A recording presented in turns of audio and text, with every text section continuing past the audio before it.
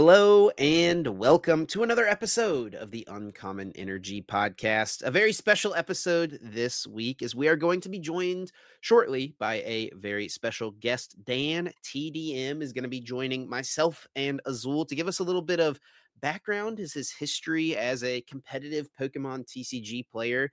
He started to get back into it over the last couple of years and played at EUIC this past year. He actually did a really interesting video over on his YouTube channel about that tournament. Be sure to check that out. But Azul and I are looking forward to having a conversation with him, both about his history and then also after that about an upcoming project that he has coming out, something he is funding called Twin Leaf, a tool for the Pokemon trading card game that hopes to release pretty soon. We're going to get some details from him about that, about what exactly is happening there. And anyone in the Pokemon TCG community is definitely going to be excited about this project coming up.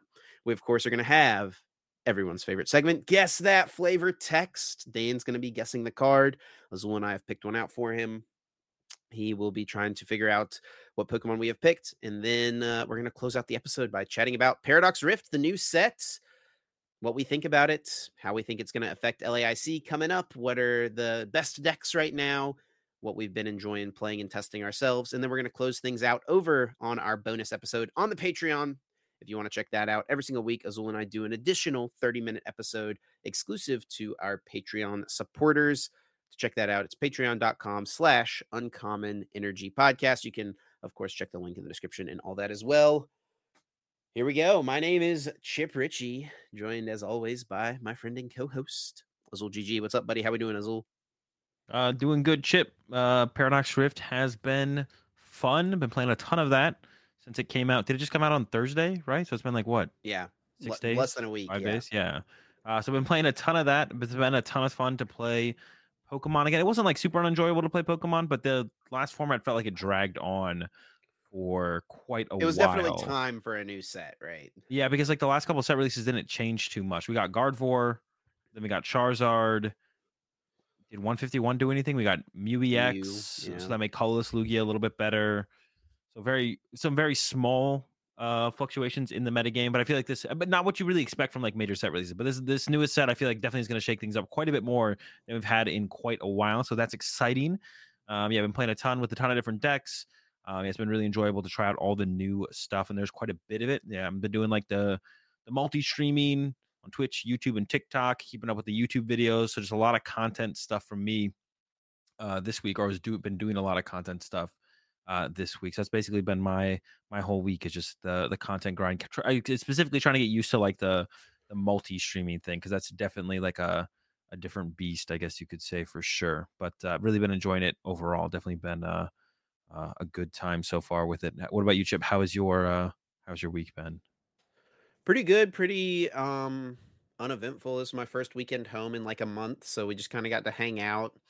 My mom actually came over Sunday morning and watched the baby for a little bit, and Brick and I went out to on a little date, went to brunch, got some time together, which we haven't gone on like a solo dinner date, just the two of us, and or I guess like a meal date. It wasn't a dinner, but in a while, so that was good. But yeah, it was nice to just kind of relax, chill at home for a little bit, and then right back into the travel in LAIC just around the corner.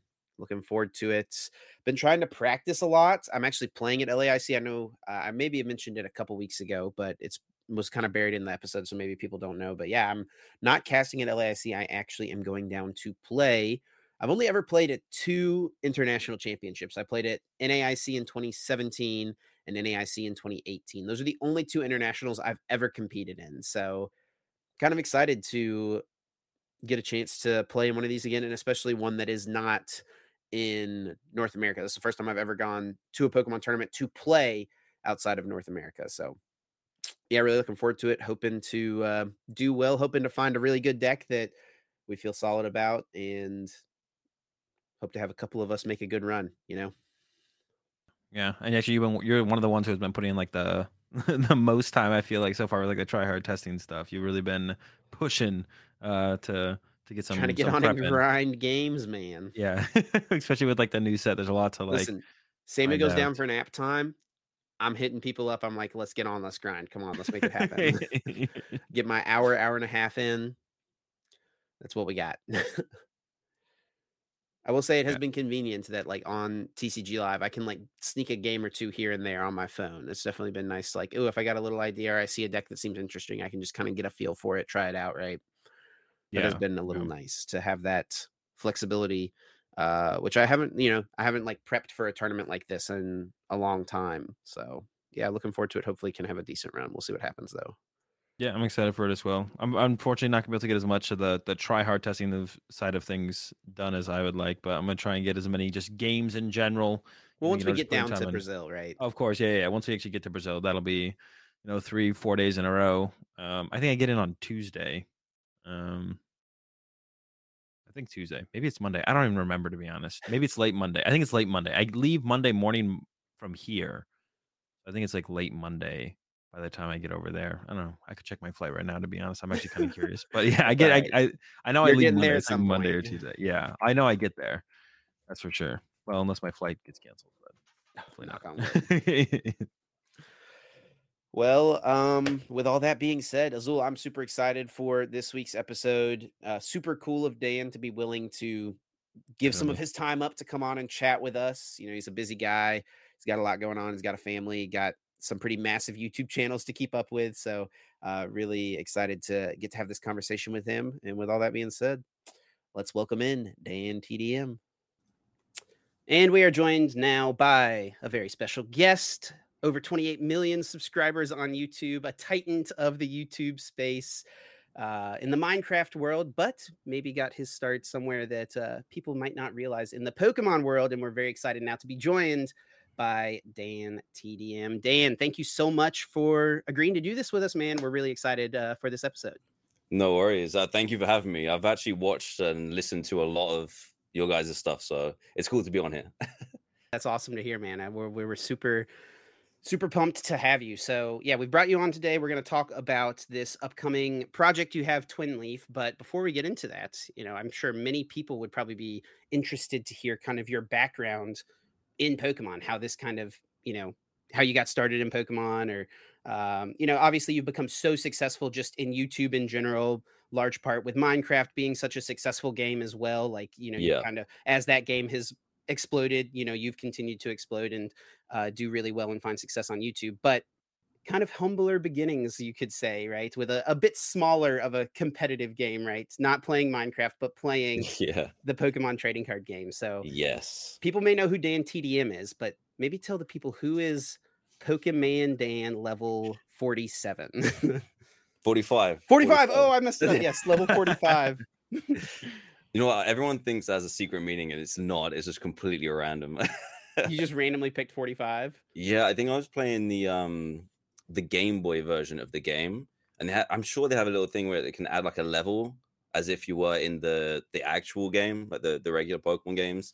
I'm sure that was my username in there, and I just like tacked that onto the YouTube name when I signed up for it. So unfortunately, no like secret lore there. Would be way cooler if there was some secret lore. It would be. I need to make something up.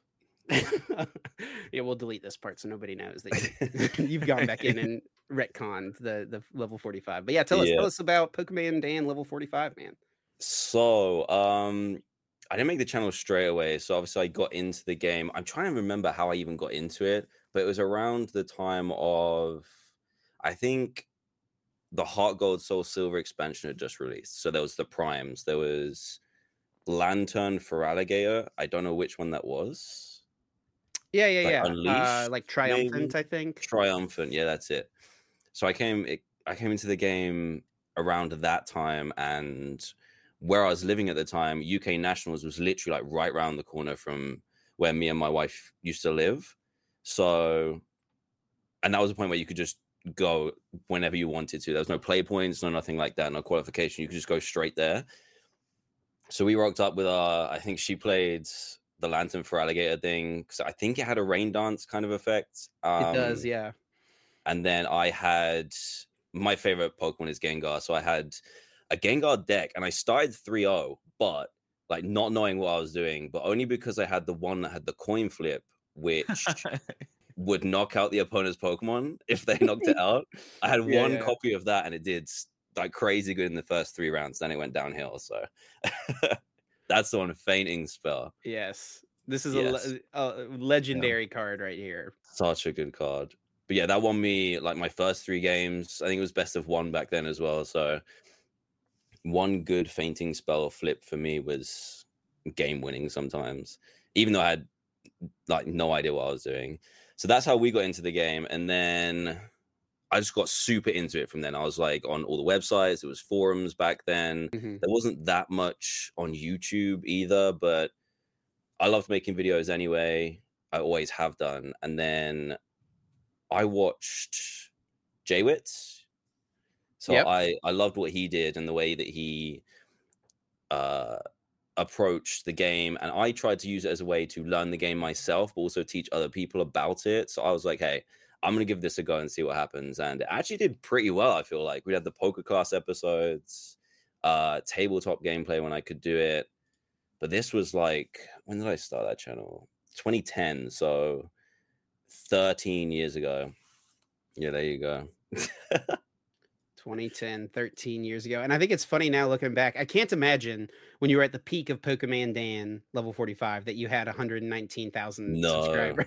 I So think is this just like a lot of people finding it like with your current success, like going back and so watching these old videos? yeah, trying to find like the first video, I guess, of what I ever uploaded, which is technically that. And then there High was quality one right here. Oh god. Look at that background, Look man. at the quality. It's the cameras we had access to back in the day. Wow. Oh man, that's a throwback. But yeah, that's what it is. Me and my wife love watching pack openings. So we used to watch people open like booster boxes. You could only upload like 10 minutes max on YouTube, so you had to split them into loads of parts as well. So we used to love watching those. Then we learned how to play the game. That's how we got into it. Then from nationals, just got addicted from there pretty much. And that's where I learned through doing the poker class and I used to do all the music, the graphics, literally everything. I learned everything I know now where I started from doing these Pokemon videos. And then I got a sponsor from Collector's Cash. Mm-hmm. So they sponsored the beginning of the videos because they had a decent viewership for the game's size at the time. And I was just able to fund trips and fund being able to buy the cards and stuff through this channel. So it worked out perfectly. It means it could self-fund itself pretty much. So that's how Pokemon Down was born. Inspired by Jaywitz. So big shout out to him for sure. Actually, were you like so how many years did you play for then? For like, how competitive were you? Like you said you went to like nationals. That first nationals was right around the corner. Yeah. And then you got into it after that. Were you super competitive after that, or in going to a bunch of stuff in Europe? Or I did. We had it was Battle Roads, cities, regionals, and the thing about in the UK at the time, the scene was really small. So you'd have all these people that would go worlds and do really well at worlds at every Battle Roads, at every cities, at every regionals. You just play the same like caliber of people. So the pool was small, like of players, but they were every single event was really competitive. So that was fun. I did do some European events as well. I did the Prague Cup. I did top 16 there, which was one of my best like performances. I remember that because I found my pet deck. My pet deck was Reshiram Typhlosion.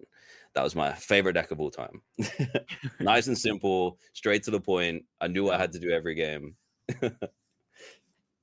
Yeah, there is the Blue Flame. Yep. Blue Flare. This is it. This was such a good card. I mean, this was like a dominant force in like the 2011 timeframe, right? Azul. Yes, like just before. Yeah. I remember it struggled when Gothitelle came out. That was when it started to struggle. Yeah, like initially, but yeah, 130 HP was unheard of when this thing first came out, and then doing 120 damage was insane. Like and you could plus power it too to make 130. Yeah. Get the one-hit KOs on the Zekroms and stuff like that.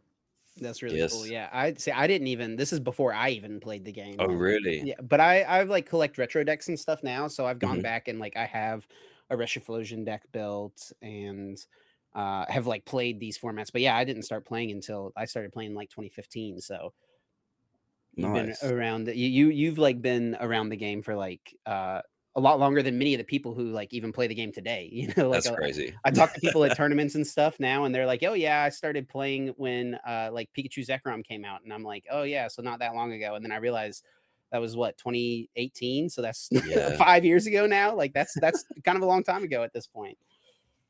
Yeah, it's crazy how long we played this game. But yeah, I remember that was my favorite deck of all time. Did really well with it at Prague. I moved on to SP must have been before this then, wouldn't it? Mhm.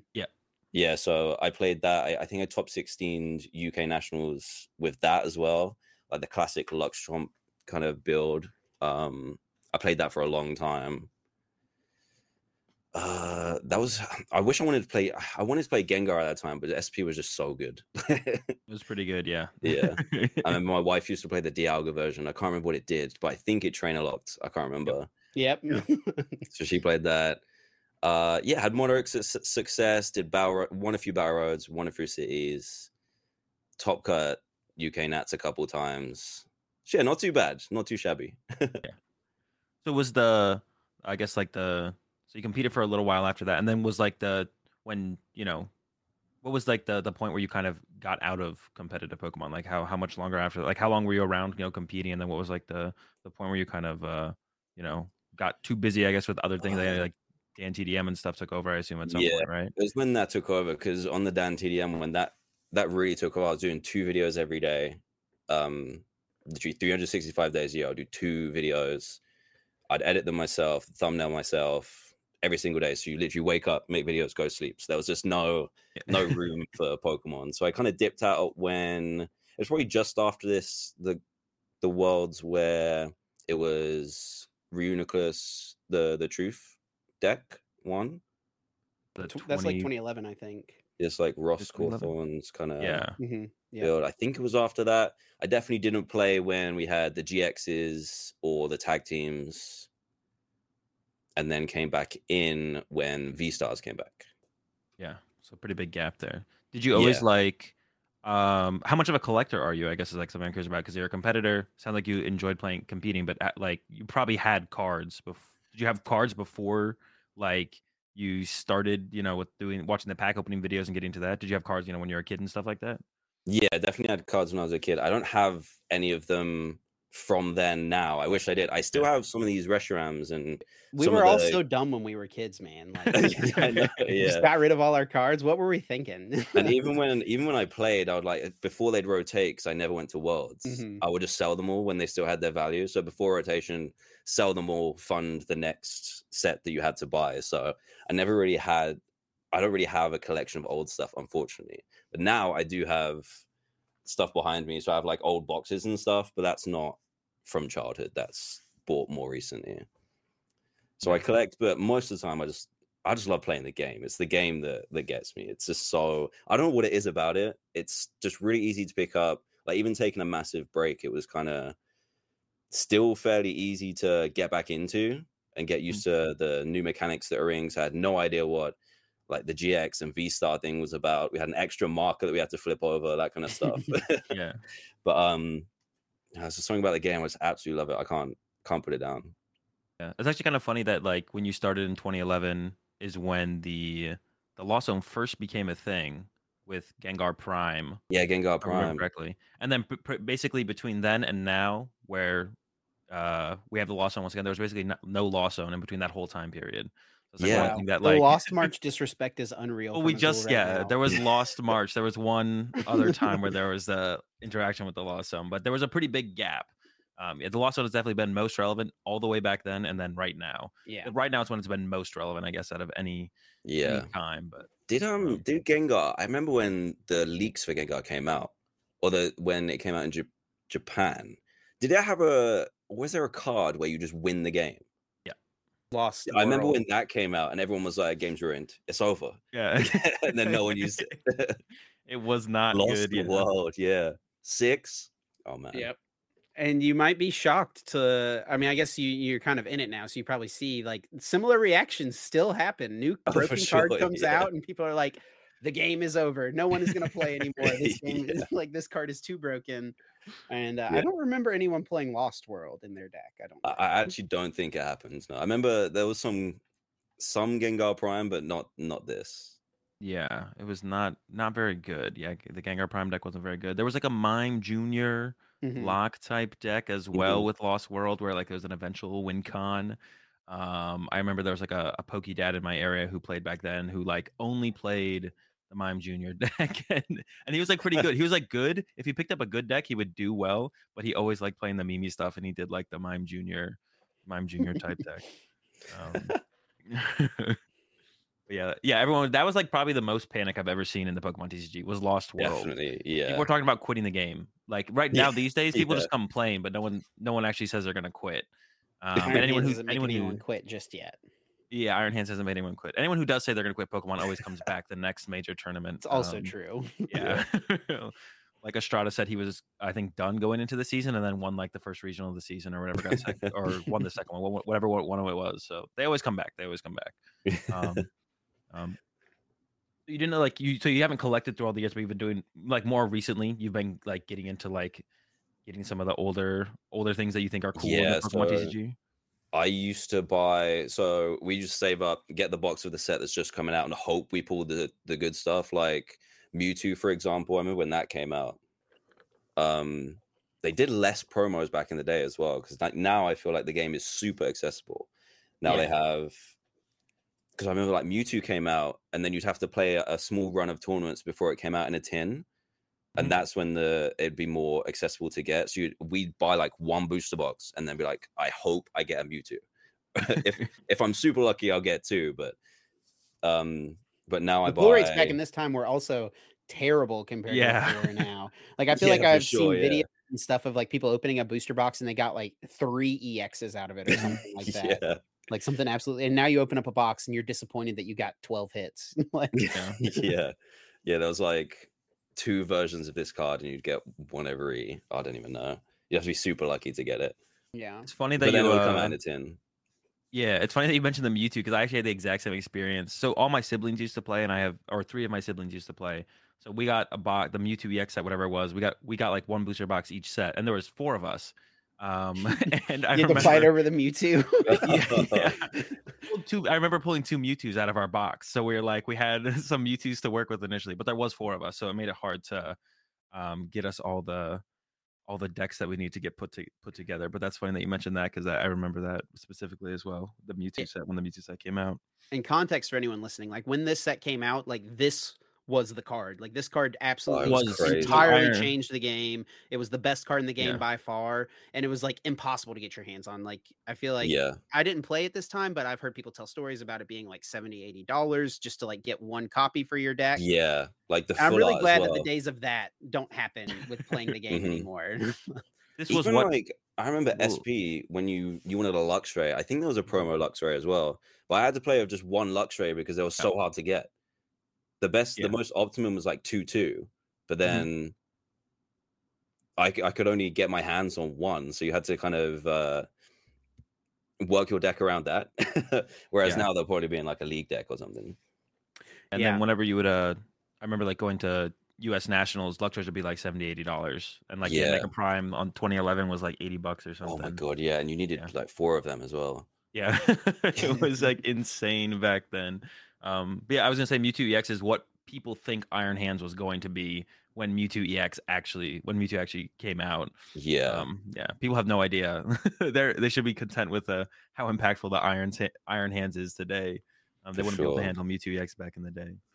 Yeah, especially because it was weak to itself. That was the main kicker. That was just mad. The Mewtwo wars of old. We've heard many a tale of the Mewtwo wars of 2012. Well, yeah, so cool. So you mentioned kind of getting back into it and having a pretty easy time, like kind of getting back into the game, like re-picking it up. Is there anything you remember reading or a card you remember seeing for the first time that you were like, oh yeah, that's just like X old card that I remember playing with? Because I feel like they recycle some of these game mechanics every once, like as we'll mention the Lost Zone, right, being prominent back then and then being prominent today. Was there any like I remember sitting backstage at one of the regionals talking to Aaron Zhang, Cybertron, one of the VG casters who also used to play the TCG, and someone had a Temple of Sinnoh in play, and I was like, oh, that's the same as Crystal Beach, which is a card that was back then. He's like, oh yeah, I know what that does. Like he knew it right away. That's what that does. Yeah. I'm trying to think because I feel like it was a lot to get used to how much faster the game was because everything had so much HP. that was really weird to get used to, because I was used to people using Cleffa all the time, Pokemon Collector, like super slow setup cards. So I'm trying to think if there's anything similar. I mean, obviously, like, Dark Patch. Dark Patch was one. When that came back, I was like, here's my card. Because Darkrai Mewtwo was like, Dark Patch used to be so good. So when I saw that was coming back, I was like, oh, we're getting back to like that kind of era, but it didn't do as well as I thought it would. Well, I mean, Dark Having its Patch might moment. have its time coming up, though. This new Yeah, set, I was Roaring trying that Waves, is yesterday. pretty dang good. Yeah.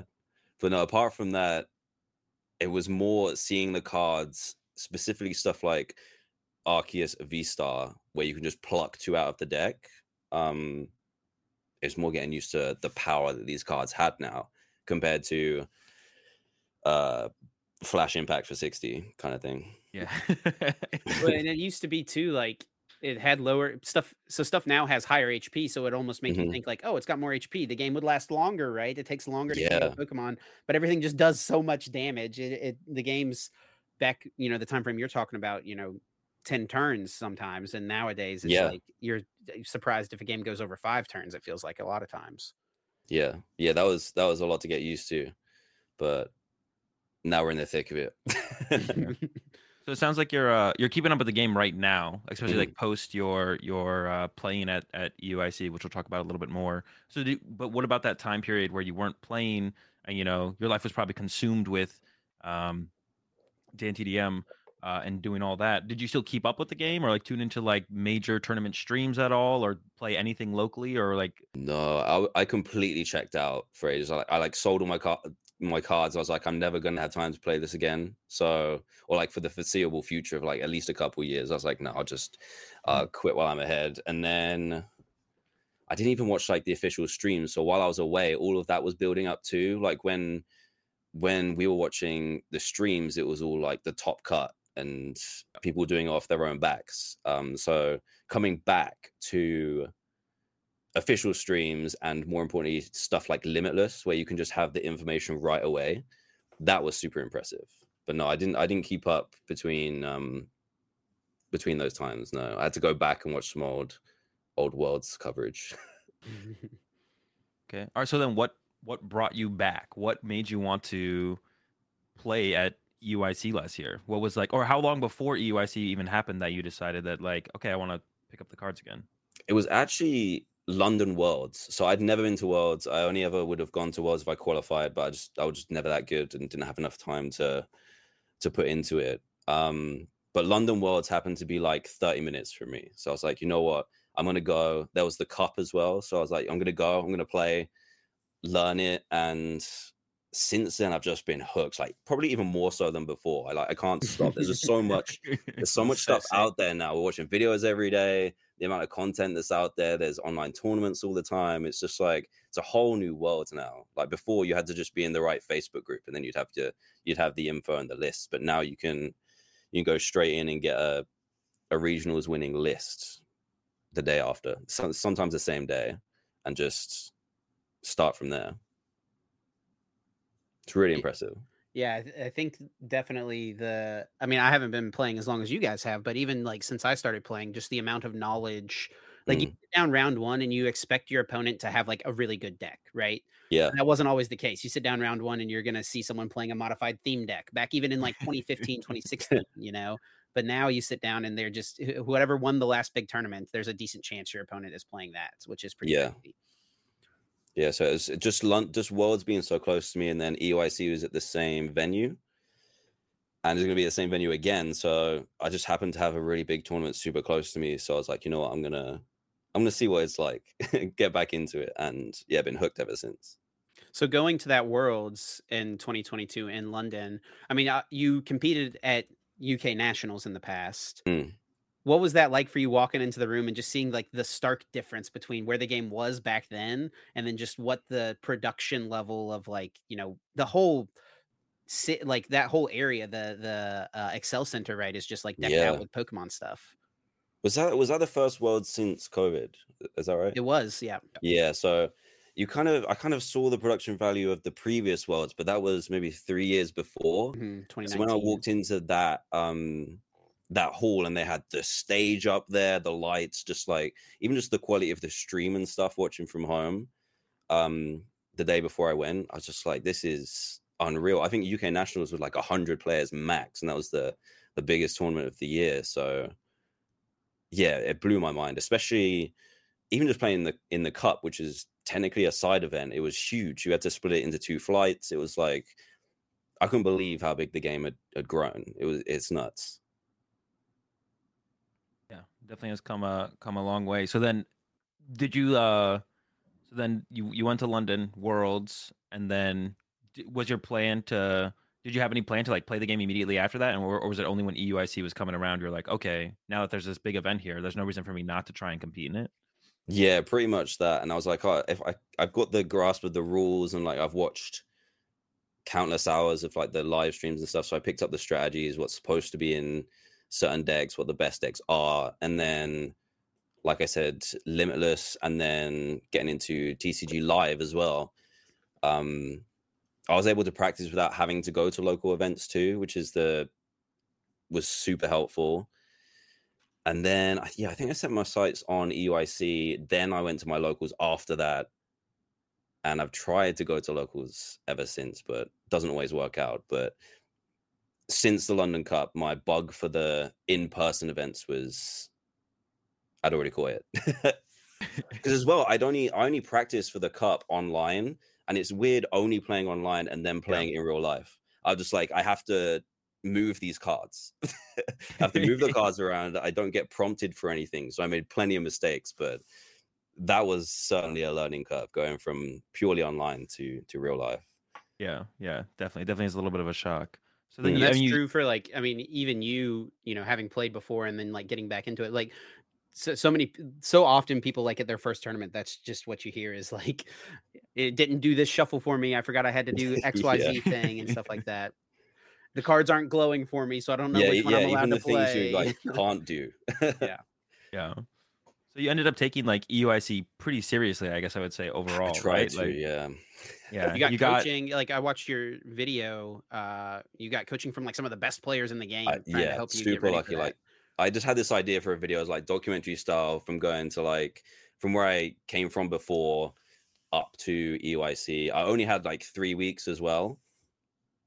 And then I reached out on Twitter, and so many people replied, like all these top players, like Rahul, loads of people that didn't get into the video either, just because I didn't have time. But I ended up spending some time with Tord, James, Ian. Like these people were top players, so I'm super grateful for their time. And I just thought it would make a really cool video to be able to see if these top players that do really well all the time could help steer me in the right direction for my comeback to the game. Yeah. It's unfortunate that they let you play Lost Tina in the end. I'm not gonna lie. I knew that was coming. You know, I really should not have played that. It was just like the most hyped deck. I was like, you know what? I'm gonna pick something and stick with it for the 3 weeks. I thought that'd be more beneficial rather than like flip-flopping between decks, but definitely should have flip-flopped. Yeah. At least done one flip off of Lost. But then, so what was that experience like? Like huge event. Like were the nerves back? Were the jitters back? Obviously, you didn't have like the best of runs that you could have hoped for. But when you sat down and like played your first game in that atmosphere, in that environment, it was actually it was really dark in that venue too, if I remember. I think so. I mean, even just the sheer size of that one compared to, I know it was in the same venue, but that one even felt like another level, especially when you're playing in it, because Worlds is obviously for Worlds competitors. This was at the time the biggest tournament, like 1,500 maybe. I think the massive. That's like unheard of. Just the sea of people. I remember looking up and just seeing how many tables there were, how many like people's heads just playing Pokemon just on TCG. It was just unreal. Fortunately, I got paired against, out of all those people, I got paired against someone who I played against in UK Nationals like 10 years prior. It was crazy. Oh, wow. Out of all the people. Yeah. So it was good, like casual game. I lost, but we had a 40-minute, it was against Gardevoir, so it was like a 40-minute first game, and then we just didn't play the other one, so there's no point. So it was good to have that to ease into, but again, going from only playing online to real life just adds that whole extra aspects to it. You've got to do everything yourself, remember everything, remember contents for your deck, prizes. It's a steep learning curve, but I feel like I warmed up by the time I was at the end. But I got like, you were like ready to start the tournament over. You were like, all right, I'm cooking now. Let's get in there. Well, I'm glad that we had the cup the day after, because I kind of had the warm-up session and then got into the cup the day after, where I made a better choice of deck. Well, let's not get carried away. He played Arctina for this one as well. Arctina was solid back then. I wouldn't mind an Arctina. Yeah. But again, from like praising Limitless again, I just went on. So I saw that Arctina was doing well in Japan before prepping for EYC. I feel like everyone just ignored it, or pretty much everyone just ignored it. I was like, I should have, in hindsight, just picked that up. So I went on to Limitless, saw, I think it was Sammy Sakum's list was like, I think it came 15th. I took that, sleeved it up, and I played 0 games with it and just went straight into the cup. I think I started 3-1 as well, 3-0-1. And then it just started the wheels came off after that. What I don't think people realize is how intense playing that much Pokemon in a row is. Yeah. When I got to like round 5, I mean, even round 3 with the Lost Zone, I was like, my brain just, it hurts. There's so much to keep track of, especially for the Lost Zone. So like playing, like hats off to you guys who go all the way through 2 days, all the way to like the top cuts, top 8s, top 4s, and finals.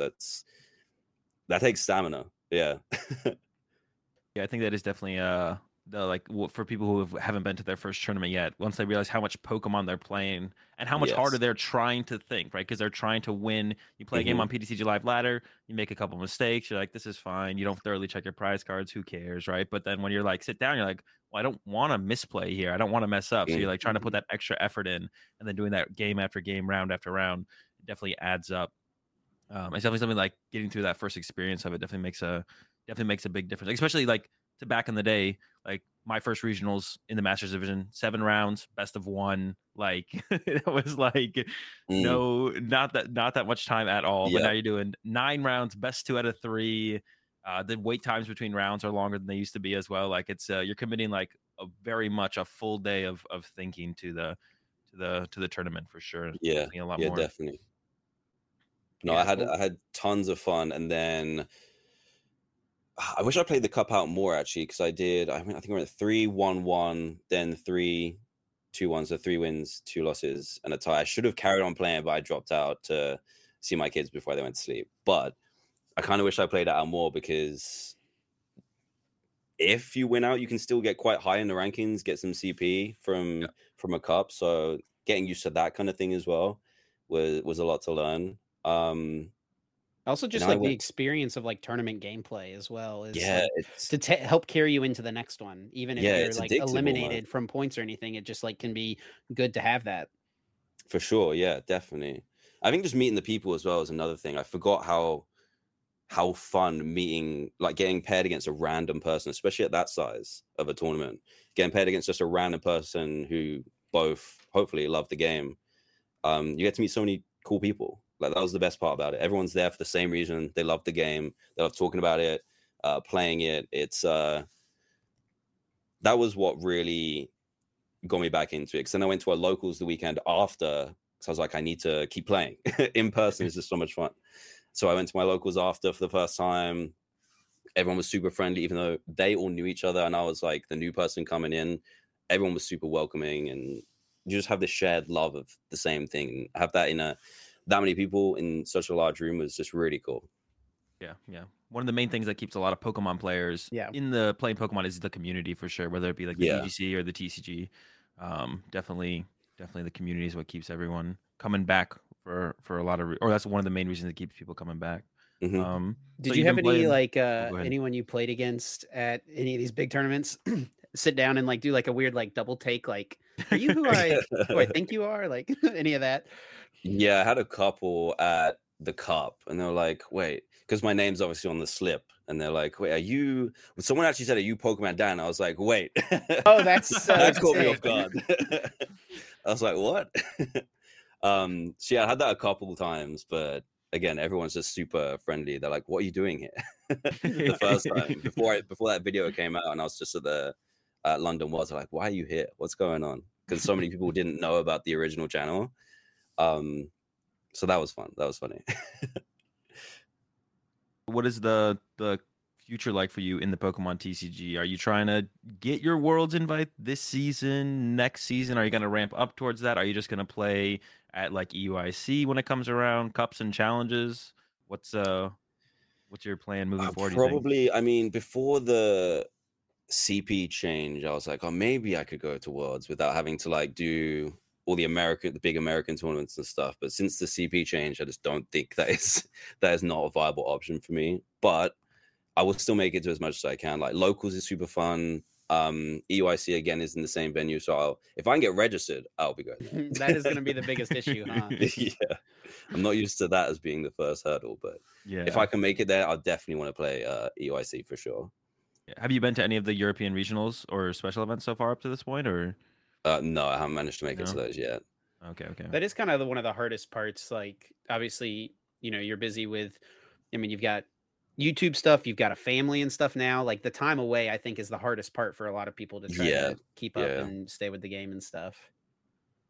Especially like to compete at the higher level, at least. Yeah, that's what I was going to say. Especially if you want to chase that invite, you need to be going to multiple different regionals in the US, probably, because it's easier to get to from like the NAICs. You probably want to be going to that. Yeah, it's a lot more of a time commitment than it used to be, I guess. Yeah, definitely things have definitely changed. With the one change they made this year, you could just win a regional. You could go to one regional, one tournament, win it, and then just top two, just make the finals of EUIC, get your invite, you're good to go. I mean, there's the plan. I mean, that's your opportunities there. The first step is registering, of course. That's like the first hurdle for everyone. Get through the hard bit, and then you're good. Well, yeah, so that's cool to hear for sure. I mean, it definitely sounds like you're keeping up with the game, like, and the new cards and still playing with everything. So that's cool to hear. And then going to be competing when you can.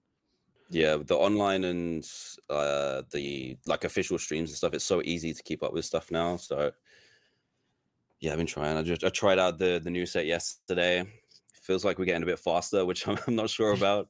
Tried out the Roaring Moon and what was the other one? Oh, the Valiant. Yeah. You get any Bidoofs donked yet? 100%, yeah. Even more Pecos when I was playing the oh no, the Roaring Moon. My first game, I got like taken out by this. I was like, "What is going on here?" Dan's excited to play with the new cards for the first time. Doesn't even get a turn. It was exactly that. So I played against the Valiant first, got donked, and then the second one I got yoga looped. And by the end of their second turn, they had 10 cards left in their deck. I'm like, "What's going on?" I thought we were going to stage like a slower stage twos, but we'll see. Yeah, it seemed like they're pretty. A lot of people choosing to go second now too. People are choosing to go second. They're trying to be the first person attack, and things have definitely. This set has definitely changed a lot. I don't mind it so far. A little bit less lost box doesn't hurt. Playing more games, less really long turns. There'll be probably a lot less ties at LAIC. I'm predicting. Yeah, I think less ties moving forwards for sure. Well, one thing I wanted to ask too, I mean, we've kind of gotten away from the YouTube side of stuff and we've talked mostly about Pokemon, but one thing I actually had a friend of Azul and mine, Alex Hill, he was someone who's played the game for a long, long time. And I remember I'm in like a group chat with him and I remember whenever you said you were playing at EUIC, he was like, guys, Pokemon Dan is playing at EUIC. He's like an OG fan. And so I asked him when we had this lined up, I was like, if there was something you could ask Dan, Pokemon Dan, what's something that you would maybe want to hear from him? And one of the things he was curious about was like, what's something that you learned from the Pokemon YouTube channel that helped you like find a lot of success later on once you moved on to the DanTDM? Probably like most boringly, probably like all the technical stuff, like how to edit. So I started in my first videos were in PowerPoint because it was like it was kind of like it was like a presentation, like setting out a deck list you could export as a movie if you timed everything correctly. So I started in PowerPoint, then moved on to Sony Vegas, then Premiere, and I just spent all that time on the Pokemon channel learning how to do YouTube basically. So when I went to what is now my main channel, but started as the second channel, I had all those skills ready to go. So I didn't have like all my like bad videos out the way already. So yeah, it helped with technically being able to just learn how to do things. So I didn't go and study it at school or uni or anything. I just learned it through doing the Pokemon stuff. So that's probably what helped me the most, for sure. Cool. Well, Azul, you got anything else on this section? If not, we can move on to one of the reasons we brought you on was to talk about kind of an exciting project. Azul, you got anything else? Yes. No, yeah, we can go ahead and jump into it. Yeah, so you put this out on Twitter a few months ago. I guess like maybe we could start with what kind of prompted this, but for anyone who doesn't know, back in what was this? In June, you tweeted out and said, "Does anyone that follows me know how or what it would take to create an in-browser Pokemon TCG sim like the one on Limitless, but with 2 players, or what Play TCG_me was back in the day? Basically, what Yu-Gi-Oh has with Dueling Book for Pokemon. I want to make it /fund it. Let me know." Where did this come from? This came from, there were some troubles with playing online efficiently. So I remember back in the day, PTCGO, rest in peace, was available, but people would still play on Play TCG just because you had all the cards ready to go.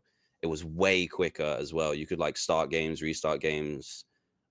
You could keep track of everything. You could take your time. It was just a really good tool rather than a game, like live. And yeah, that's it. 11 years ago. So it's not the best looking thing, but it's so functional. Everyone used it. This was to the point where you like they're playing. What are they playing there? Trying to figure out what card it is, but you had to physically drag every card from your deck and sort it out, shuffle it. But people used to use it because it was so efficient as a way of testing. You'd get the ability to play with new cards early as well, which is a big thing. I think when things are announced in Japan and we get them later, there's no way to play with them and test them online. So I thought, hey, why don't we basically rebirth Play TCG and see if that's of interest to people? And it turns out it is. Yeah, I mean, and it's something that kind of exists today. You talked about Limitless Tabletop in what you mentioned as well here. And a lot of people do, I think, use this still because, like you said, you can play with the new cards early and you can kind of just play a little bit quicker than on live. Also, live, of course, is got its own series of problems that, you know, anyone who's listened to this podcast before has definitely heard Azul and I give our fair share of opinions on. But yeah, I mean, it's pretty common that people, when testing, will just use this and you know, screen share with 2 people back and forth. So it sounds like you're trying to like your hope was to have something similar to this, more similar to Play TCG me back in the day, where you could see your opponent's table. You don't have to like screen share or whatever, anything like that. Yeah, because I think at the time a lot of people were using the 2-screen Limitless with sharing a screen on Discord. It was a really strange way to do it, but people were still preferring to do that because it was easier and quicker to do. So I thought, hey, why don't we try and make that? Because people obviously will use it. And I think as well, I was talking, because I had the coaching for EYC, there's this whole world of coaching now where I think there's a tool that could be made like Play TCG, which would be useful for that space too. So we thought, hey, let's see if I'll reach out and see if anyone knows how to do it. But it turns out people know how to do that and are fans of the game too. So that helped. So I was expecting just to have to explain it to developers that followed me, for example, but it turns out the Pokemon community has a fair amount of developers there already. So yeah, and then just a few weeks after this tweet, there was another tweet put out, Twin Leaf GG, announcing this project. Twin Leaf coming soon, a TCG simulator made by fans for the fans. And yeah, so I mean, this is one of the things we wanted to bring you on and talk about today was just what's kind of going on with this project, where are things at, and kind of what is the, I guess, the future plan for what's happening here. So at the minute, we're at the point where we have, it's kind of been split into 2. So there's the manual version and an automated version. So manual is obviously easier to make because it's all player inputs, kind of like Play TCG, but with a little bit more automation than that. Like you can set up a game, you can search the deck easier, shuffle it easier. So there's that side of the project, and then there's the other side, which is fully automated. So you can play a research, you'll discard your hand and draw 7, that kind of thing. So there's 2 sides to it. What we want this to be is less of a game, more of a tool. So you can use it for coaching. We'd love to have. We sent you some clips. Actually, it might be easier to explain sure. if I show you it. I'll pull them up. So if you go to, this is deck builder. We'd love to have it so that you can kind of like in limitless, you can import and then just. We want you to be able to go from list to game super fast. Like this is all about speed and convenience. For sure. I've got a few more clips here, just getting all sorted. How like how hands-on are you with like keeping up to date with everything that's happening and looking at new things putting together or putting out your own suggestions and ideas of things you think should be in the game? Because you're a player, so you have some idea of like what you want to be in a simulator to be playing the game. So how hands-on are you?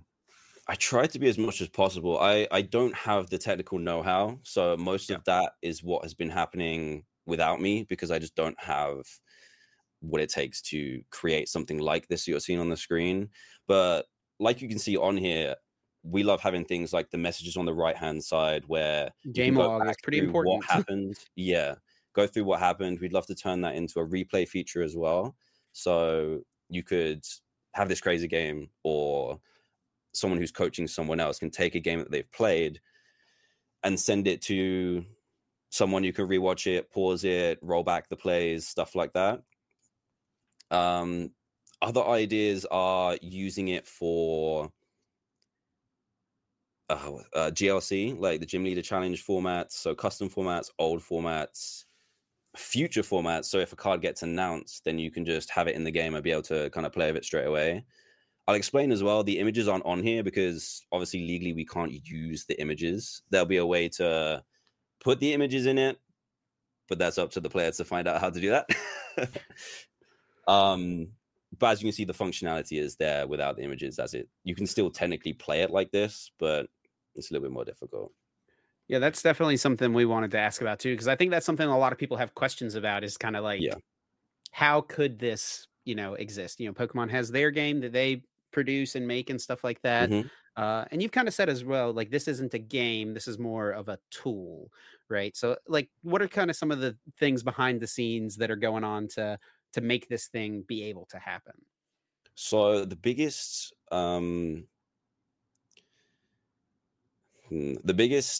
issue we've had is the legal side. Because obviously I work with Pokemon already. I've worked on them for their games, for TCG before, so they know of me. So when I announced this, they got in contact. So legally behind the scenes, there's been backwards and forwards, which has sucked a lot of time away from being able to announce stuff. So this is as far as we've got with announcing something. And obviously we don't want to replace live or compete with that. We want to provide something that has a different functionality. Like I said, this is a tool, not a game. This is how we can test super easy. This is for the, like top 10% of players. We have people that want to take this game super seriously, do coaching, but also do the fun stuff too. Like, I always think when someone proposes something online, like, a new mulligan system where you draw 12 cards at the start of the game, choose 7 and put the rest back in. It'd be cool to just have like a tournament run in that format and see if it actually works. I think that would be fun. But and something like this that's way more sandbox style, you'll be able to do that. Or I saw a suggestion once where you could have, instead of prize cards, you could have prize tokens. So you still need to take prize cards, but they're in your deck, if that makes sense. Yeah. So you like take 6 points rather than 6 physical prize cards. I think that could be a fun thing to do as well. Do like custom formats, try out things that the Pokemon community have ideas around for the game and see if they actually work, or whether it's just theory. That would be a cool thing to do with the program. Like I said, GLC is massive, so I think they're gonna love this. But yeah, there's been a lot of things behind the scenes to make it happen, and hopefully we'll have something to show you soon. Hopefully. Yeah. Not trying to step on any toes. It sounds like for sure, and you're just trying to just keep. Oh You yeah, just want it to we don't want be. to do that. Yeah, Yeah, yeah. You're trying to keep it. You just want a new way for people who like playing the Pokemon TCG to flexibly play the Pokemon TCG as flexibly as you possibly can, right? Just to be able to yeah, do anything. So like anything you could do with physical cards, but not everyone has the time or people to play with constantly physically. So being able to do anything you could do with physical cards, do that online in the tool that is Twin Leaf. yeah. Exactly. It's just a super fast, efficient way to play, and get the most out of your time for testing, rather than um, taking all the fancy stuff out and having all the practical stuff in. Mm-hmm. Hmm. Yeah. I mean, that sounds really cool. That sounds like a great place for it to be headed, and definitely sounds like, oh well, hopefully it is feasible, moving forward, and there's not Yeah, any problems in it, and it happens, in the future, or it comes out very cleanly in the future, I guess I should say. yeah. Me too. I mean, like, the one thing that people always reference with this when like people were talking about, this versus PTCG Live, how does Pokemon feel about that? And the people are like, well, Showdown exists for the VGC, and it's existed for Yes, forever, so like, and I they would argue that definitely. has more Yep. IP issues Oh yeah, than yeah. ours. Yeah, they've got a lot. I feel like maybe this like they would be scared of the community backlash because it would be pretty big.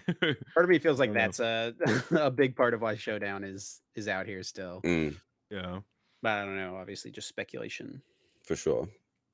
And like Showdown's a good example, actually. Like this is stripping everything back. You can just paste a team straight in, rather than like you could do this in the game, like the actual Switch game, but it'll take you so much longer. Whereas people Yeah. just want to find out if something works and use it straight away. If it doesn't work, scrap it and move on to the next thing. And that was kind of the inspiration behind it as well. Like Pokemon Showdown does what we would love to do, but in the TCG world instead. And I think as well, from the clips we've shown, that's the most we've shown nothing to this date. So that hopefully will put just a better idea behind, or give people a better idea of what it's going to look like and how it's going to operate. Hopefully. Is there a timeline? At least like a goal of a timeline for like maybe a roadmap of, it sounds like you've got two versions, right? Of Yeah. when one or the So other may come first, or what the plan manual is will there. definitely become first, just because there's way less work involved in that. With automated, you literally have to create a system where you can add new cards and have them interact in a way that works, but that involves going over every single card basically. Mhm. And if we want to do stuff like GLC automated, that's every single card. Or Yeah, like retro retro formats. formats, and then you have Yeah, like different rules depending on what year people are playing and exactly. stuff as well. And the weirdest interactions sometimes between cards that are super new and then super old. So manual will definitely come first. And to be honest, I think people will use that too. Like, even though you have to do stuff manually, with shortcuts and stuff, you can get it working really, really quickly. I think we're almost there. We're more getting to the point where like the technical side comes in for hosting servers, making sure it works, because you don't want to launch something and then it like breaks day one. That would be awful. So we're close. We're close. Sure. Is there plans for any sort of like, we've compared it to Showdown already, any sort of like ranking type system, to queue into random players as well? Or do you have to queue like for even like the manual thing, Mhm. queue into, specific people that you're planning to work with? We would love to. I just, again, would not want to step on any toes. I think having a rank system would be really cool. That would involve a lot of work to get that to work, and make sure it would have to not be on the manual sim, basically. It'd have to be on automated. Otherwise, you've got a whole load of other Yeah. issues with Oh yeah, for the sure. state of the Yeah. game and stuff. But we also don't want to step on any toes. If live is the place to do that, then live's the place to do that. And then Twin Leaf's the way you do it, with friends and coaching buddies. But we'd love to, but we'll see. We'll see if we can make it work. Yeah. But definitely as like someone who I do coach in the game and stuff like that. So this is Yeah. like the Yeah. idea of and I've used, the Limitless tabletop simulator a couple times for that. But definitely the idea of, having something like the Twin Leaf and like how it expands on that and would have more flexibility and just kind of ease of use for like getting two people on the same board. I'm Yeah. definitely personally excited for that as someone who does coach in the game. Cool. That sounds good. And I think as well, having like unlimited timers. It's just something as simple as Yeah. that. Yep. Would be I great. I coach currently a few kids, and I do not use TCG Live for it because of Mm, the time, specifically because of the timer. yeah, Uh, because sometimes we will spend 5 minutes talking about one opening hand and like how to exactly. Yeah. navigate the entire turn, and you just cannot do that on TCG Mhm. Live. And as well, when it comes to like, we never want it to be this versus TCG Live. Like if we launch Twin Leaf, it has good ideas and then they're proven to be good ones that the players enjoy. If that then gets added to Live and then we become redundant, then that's cool. we've kind of done what that's fine. That's exactly what we'd love to happen, to Yeah. improve on what the players want, basically. But yeah, I think something like this tailored for more coaches, like being able to undo plays or Mhm. rewind even like 2 turns ago, so you can play out a different scenario would be so cool. Yeah, that'd be And definitely the sick. replay feature for sure is one I'm really excited about. Yeah, really cool. I mean, yeah, it sounds like you know, you've kind of got a good plan as far as like how to navigate it. I mean, it's obviously like there's some, we talked about the legal stuff a little bit. There's like Yeah, some steps that have to be taken to make it happen, but it sounds like, you've all those things have been looked at very carefully already. yeah, we're trying our best. We want to grow the game. Like we said, not step on toes. We want to help to grow the game and make it even bigger than, even though it's huge now, just have it more accessible to more people would be awesome. Yeah. That's super cool to hear. I'm sure a lot of people are excited for, because I think one thing people are missing right now on PTCG Live is old formats and like, Yeah. GLC players specifically, I don't really have anywhere to like Yeah. play GLC right now. It's like a big thing for that. Yeah. So I'm Mhm. sure a lot of people are excited for that, to have like a really nice, clean simulator to like play the retro stuff. I don't know where people are playing. Right, they're still. I know Jason sometimes has like One. retro tournament on one. Is that what it is? Yeah, TCG it's still one. on TCG Yeah. One, man. I Oh cannot yeah. stand playing on TCG One. It's like playing Pokemon on an Excel sheet. But it works We'll for aim a little what bit they're higher trying than to do. that, hopefully. Yeah, sure. But as well, I think, yeah, going back to old formats, and I mentioned going forwards as well. So we get these cards maybe whenever Japan gets them before us. It used to be a few months, but now it's probably like a month or so. When one's released, you can just, with the manual one more specifically, because it's all player controlled, you can just put that straight into the game and you have it ready to go pretty much from when it's announced. So I think that'd be cool as well. Yeah. Definitely cool. Mhm. Well, as we finish talking about it, is there any like, a lot of people obviously are excited about this, looking forward to its eventual release. Those people in the community who are looking forward to playing with this, is there anything you would want to say to people as they wait for it? I would say thanks for your patience. I know it's been a while, but we had definitely some roadblocks that took a couple months probably to sort out before we even started. Like we started pause development while we sorted out the important stuff, and then started again more recently. So there's been a big gap where we pretty much haven't been able to do anything. So thanks to your patience, it will be really cool. And I hope some of the ideas that I've laid out today, like the custom rules, we'd love to have like some tournaments on this thing as well. Maybe even like an invitational to test it with players like yourselves. Would be great. So yeah, exciting things. We have some good plans for it. And hopefully it all comes together. Yeah. But yeah, the support for it in general, just from the announcement, was crazy. So thank you. That's awesome, man. Yeah, we're super excited to see where it goes, and I'm sure many people as well are really, really looking forward to it. Cool. We need to take a second here, real quick, to give a huge thanks to Dragon Shield for being a sponsor of the Uncommon Energy podcast. Of course, Dragon Shield makes some of the best card gaming and tabletop gaming products and accessories on the market, including sleeves, binders, deck boxes, and so much more. Huge shout out to them. I just got the restock heading into the rest of the season, and specifically, I guess, for LAIC. So all set, all ready to go, ready to be rocking Dragon Shields for the rest of the season. Yeah. Shout out to them as always. You can always check them out at dragonshield dot com/US EU Nope. or US Nope. dot web Slash web shop shop. slash web shop Bro. US or EU depending where you're located. And of course, they're available literally everywhere else: local game stores, big box retailers. You can find them literally anywhere. Shout out to Dragon Shell as always, for sure. Yeah, thanks a bunch for their continued support. And now, before we get you out of here, it wouldn't be an episode of the Uncommon Energy podcast if we didn't wouldn't. have Guess That Flavor Text. Of course, the segment each week where either Azul or I will pick a card, read off the flavor text from it, and have the other host try to guess what that card is. But with a special guest this week, Azul and I have picked out a card for you to Oh, try to okay. guess, Dan. And Oh, would love no. to. We've had two other guests in the past. Andrew Mahone got 0 points. Joe really? I Bernard thought got his, 2 points. Joe Bernard got 2 okay. points. So we'll see if you can beat that. No pressure. So the way it works as well for anyone listening, we pick the card, read the flavor text, and then whoever's guessing gets the opportunity to guess what that Pokemon is. And if you get it right without using any lifelines, you get 4 points. And then we have 3 different lifelines you can use. And for each lifeline you do choose to use, you lose a point. And the lifelines are what set the card is from, what stage the card is, and read an attack name.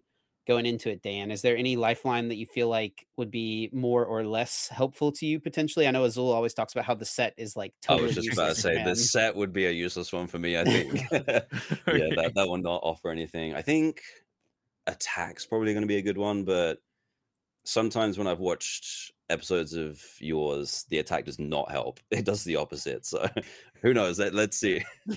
Hopefully it's not from the gap that I took in All playing. right, Azul, go ahead and give it to him.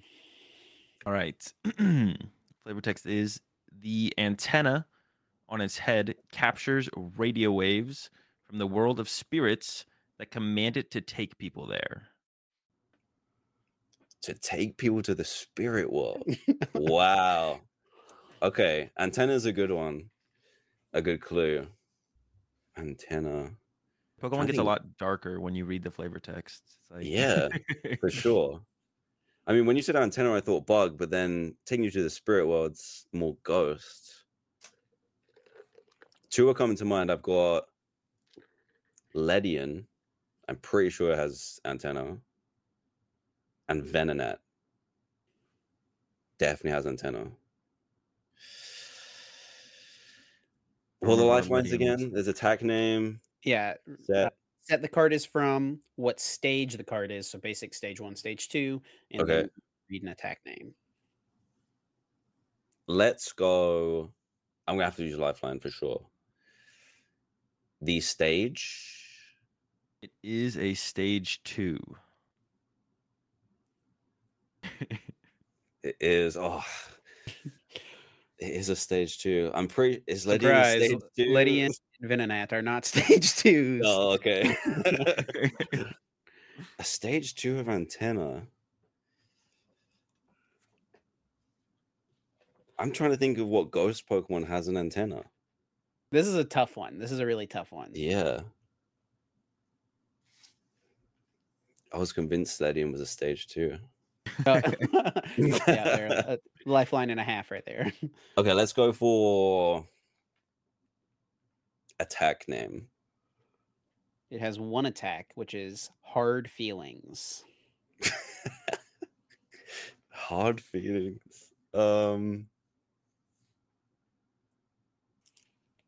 didn't even realize how old of a Pokemon Ledian was. I thought that was a newer Pokemon. Is it like gold, silver? Yeah, it's the 2nd generation. Yeah, sheesh. Azul just knows nothing about Pokemon. At the minute, I'm in the same space. Antenna to the Shadow Realm. We can give one more hint that I think might help you out a little bit, or at least narrow it down a little bit for you. That's not like a technical lifeline. In the time frame that you like started competing, this was like a pretty good card. Oh.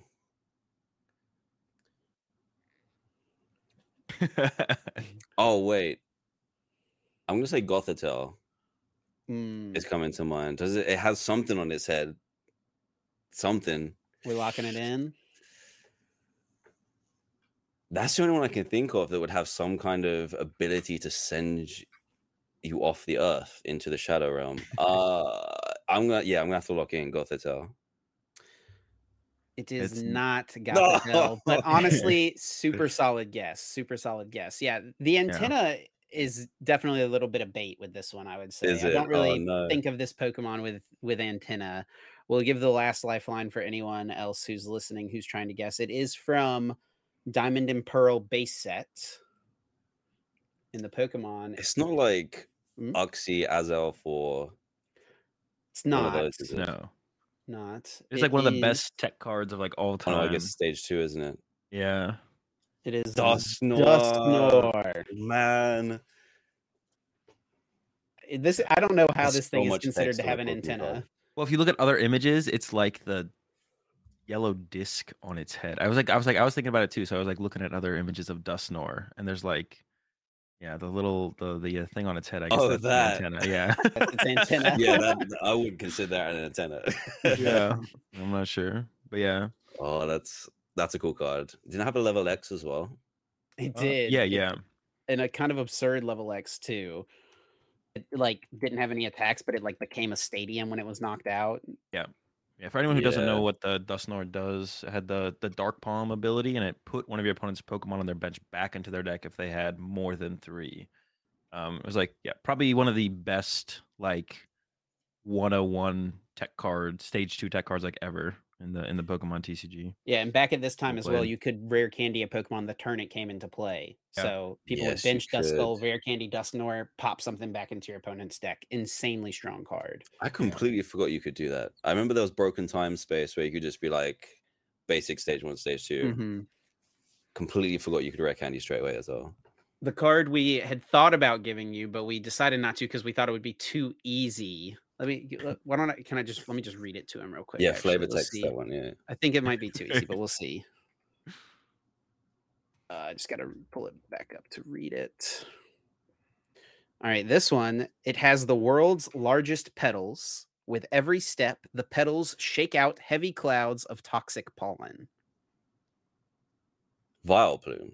It's Vileplume. Yeah. A little too easy, and specifically the Oh, Vileplume that from card, Undaunted. man. We wanted to do this one because this would be a little bit of callback to your first episode of Poke Class. Oh, really? Was about this card, but it was a little too easy. Oh, Yeah. I remember whenever anyone would bench an Oddish, I'd just like shudder a little bit. What a card. What a I also card love indeed. the borders they put on those too, because it's like the faded yellow. Yeah. That was a great time for Pokemon there. Those were actually, yeah, speaking of that, I mean, yes, Heart Gold Soul Silver is some of my favorite artworks of cards in general, and the borders are definitely have to do with that. The harsh yellow is definitely not it. Thankful that we have the silver borders now for sure. Yeah. And the legend cards were insane. Oh yeah, The 2-part ones. Oh yeah. legends were definitely dope. Cool time in the game's history for sure. Well, Dan, it has been an absolute blast to have you on, and we really appreciate you kind of giving us a walk through your Pokemon life, but also kind of the upcoming project and your upcoming plans. It's been a great joy to have you, my friend. Thank you so much. Yeah, I really appreciate you inviting me on, giving me the platform to talk about Twin Leaf, but also just cool to be on something that I watch as well. So thank you. Huge thanks to Dan for coming on, for taking some time to chat with me and Azul. It was definitely great to hear about some of the upcoming projects he's got with the Twin Leaf stuff. It was cool to hear about some of his background in the game. Definitely neat to hear that. Someone who started with the Pokemon TCG, but then, obviously went on to like crazy levels of success with the YouTube space. And yeah, seeing that he's still committed to the game, still loves it. What he said at some point, right? That he's more into it now than he feels like he was back then. So that's pretty cool, Yeah. right? Yeah, no, definitely. It's good talking to him. It's definitely interesting. It always feels like kind of like a little bit surreal that like someone as big as Dan played the Pokemon TCG or plays the Pokemon TCG. I guess I should say still. Yeah. Yeah, I'm really excited for everything Twin Leaf, especially after having that discussion. I was a little bit more uncertain as to what it was going to be, and how possible everything was going to be. But now I'm definitely after talking to Dan, I'm a little bit more reassured that's going to happen. It's going to be very useful for sure. Yeah, for Excited. sure. I was having some of those same thoughts. So it definitely feels cool to, yeah, I'm looking forward to seeing it come out hopefully soon, and let it be a tool that plenty of people can utilize to practice and get more games in, whatever it may be. Looking forward to it. Like, Yeah, well, Azul, let's move on to Paradox Rift. Our thoughts on the new set, the current meta, and we got a pretty big tournament coming up here soon. So, um, Joe Bernard actually compiled some data from the first week of online events, the championship points that they would have earned for tournaments with 90 plus players. I assume this is like League Cup numbers, I'm right? curious as to like, I see Joe put out these numbers. I assume that's what it has to be. It has to be just comparable to the size of the tournament that happened, right? So League Cup numbers make sense. That sounds like maybe it's not as much work as I think it is, but yeah, I mean, just like, yeah, props to Joe for, Dude, Joe wanting to is do that. committed, man. Joe is committed to the numbers. He's committed to the game. He's always one of the first people who I see doing like future format stuff. Like he's always Yeah. super ahead of the game, like as far as uh testing lists and stuff, right? As well. Like he puts in the work to like actually like he tweeted out a few weeks ago, right? Like he's putting in the time. You can tell the people who test their lists, right, before just putting out lists, right? And Joe's definitely someone who's in there grinding games. He's doing the dirty work.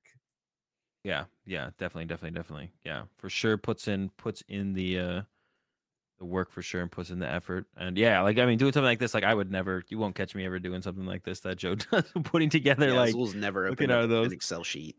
No, I actually haven't. Yeah. So, but it's cool to see someone, in the community going out of their way to get it done and put in that effort. So it's pretty cool to see. And it gives us something to work off of initially, right?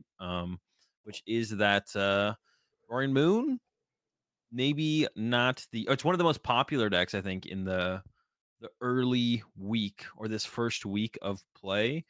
Um, and it also is one of the most successful as well. I think that probably has to do with a little bit with its popularity, and it's like Most popular by literally, far, by the way. yeah, 293 of tournaments in this format so far. 293 people have chosen to play Roaring Moon. Next closest deck, Xianpao Excalibur at 128.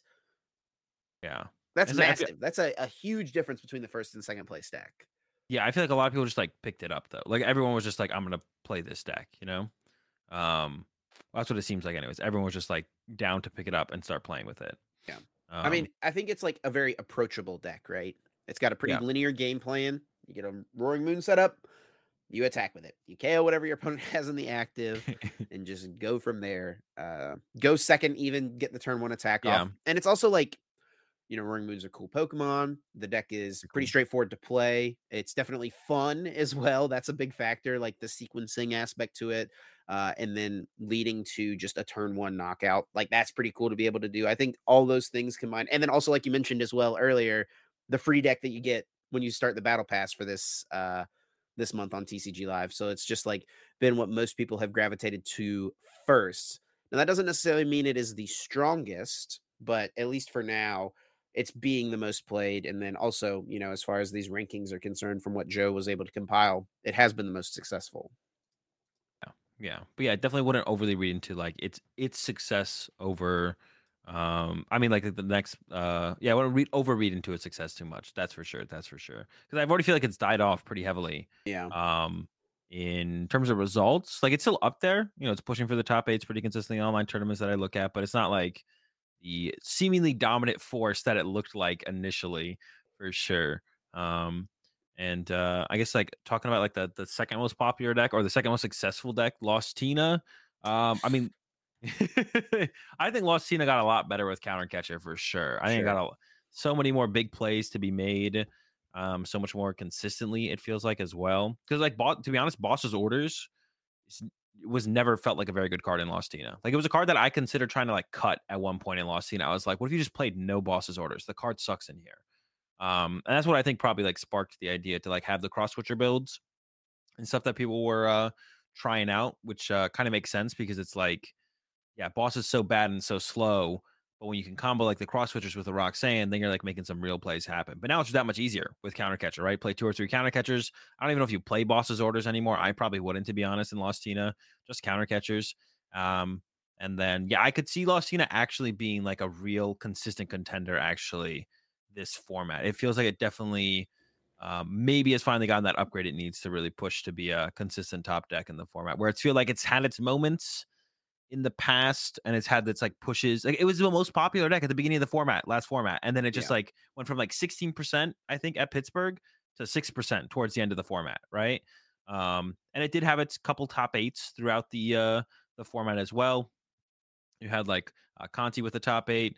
Bradner got 9th at Pittsburgh, I believe, and there was someone else who got top with the 8 with it at that tournament. So like it had its moments, but it never felt like a true consistent contender at all.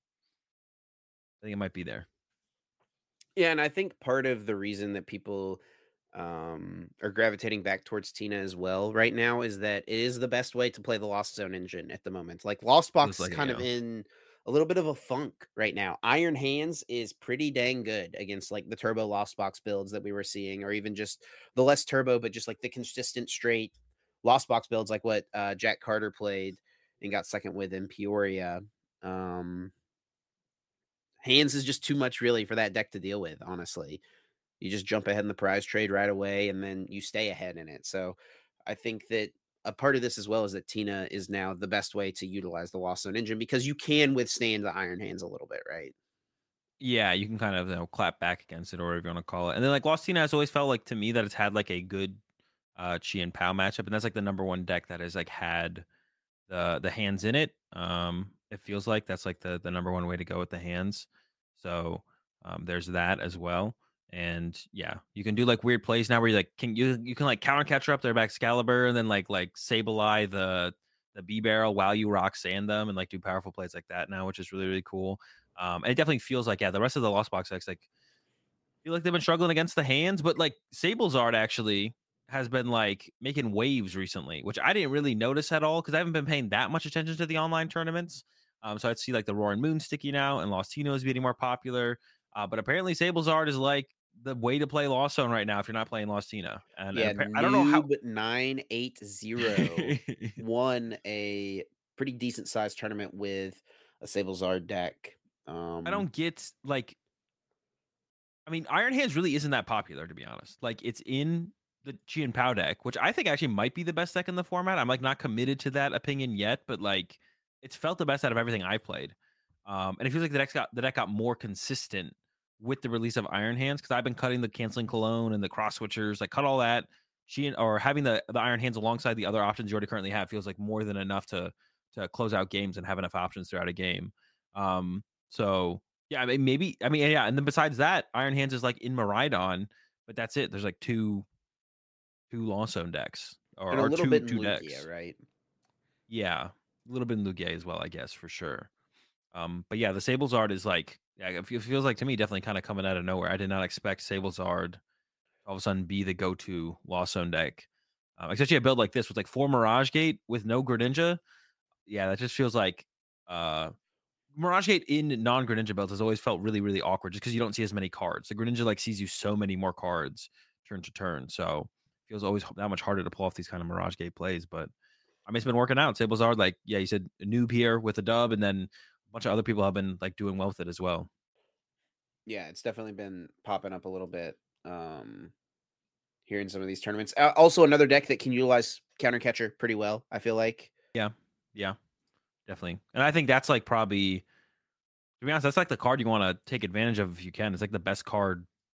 It's like the best card in the format. If you can take advantage of counter catcher, you like the plays you can make with counter catcher, like turn to turn, having access to those big plays is like huge. So I think decks that can abuse counter catcher specifically have like that's like a deck you want to be looking to play. It almost feels like. Yeah, I mean, any deck, like if you can combine any of these already powerful supporters with a Gust, like that's going to be pretty good, right?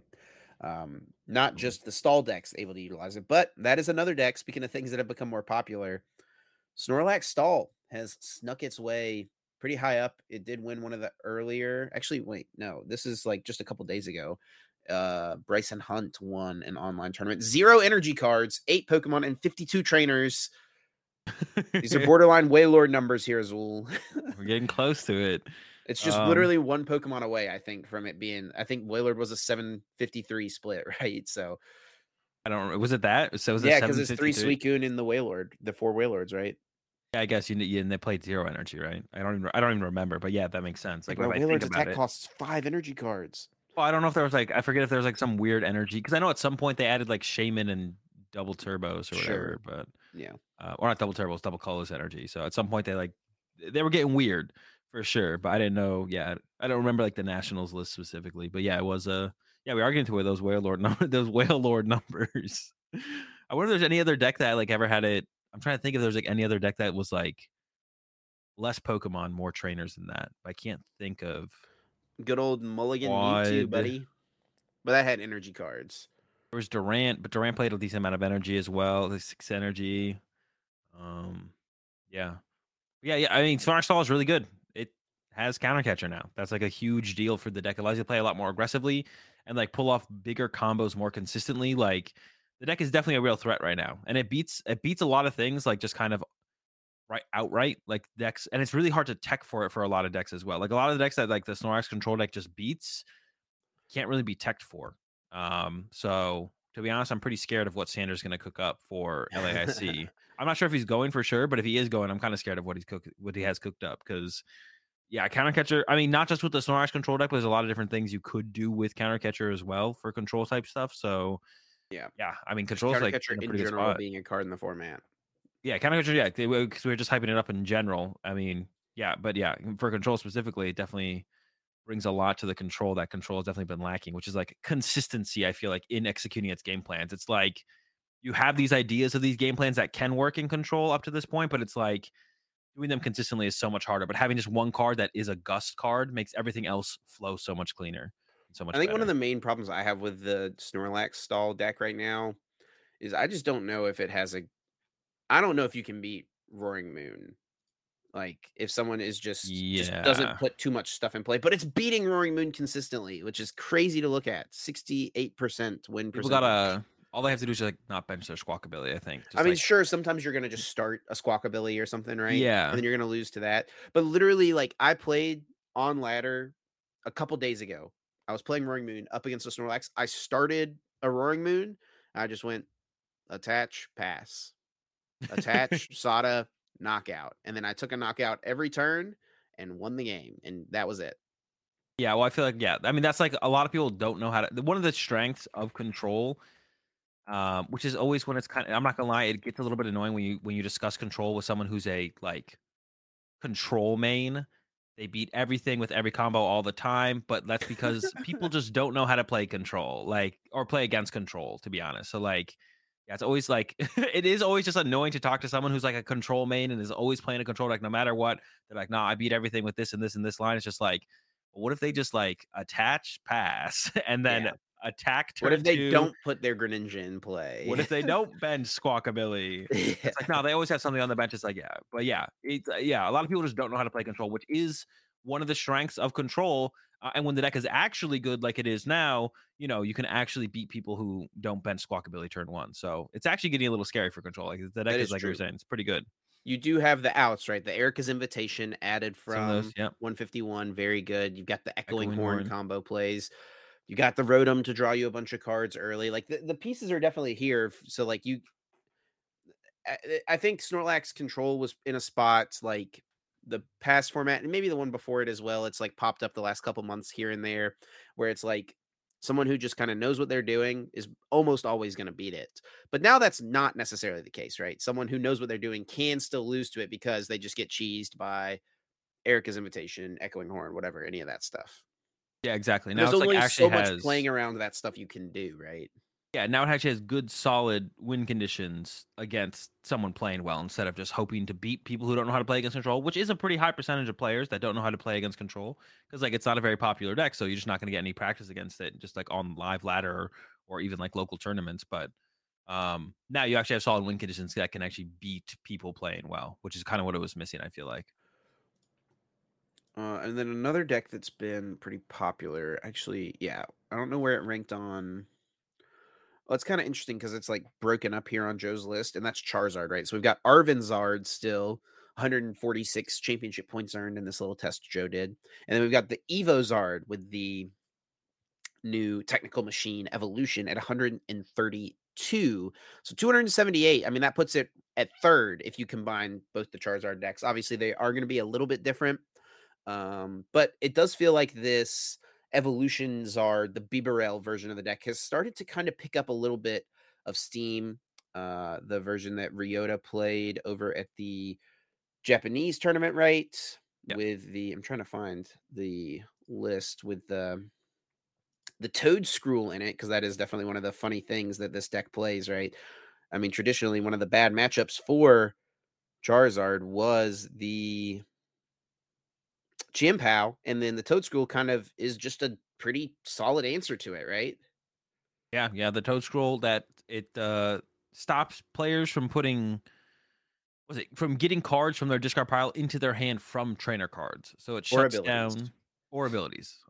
Does that even work? Does that counter anything in the current format? Not right now, I don't think. But if, like, Yeah. imagine something like a Starmie Space Beacon, right? Like, it would Yeah. stop something like that.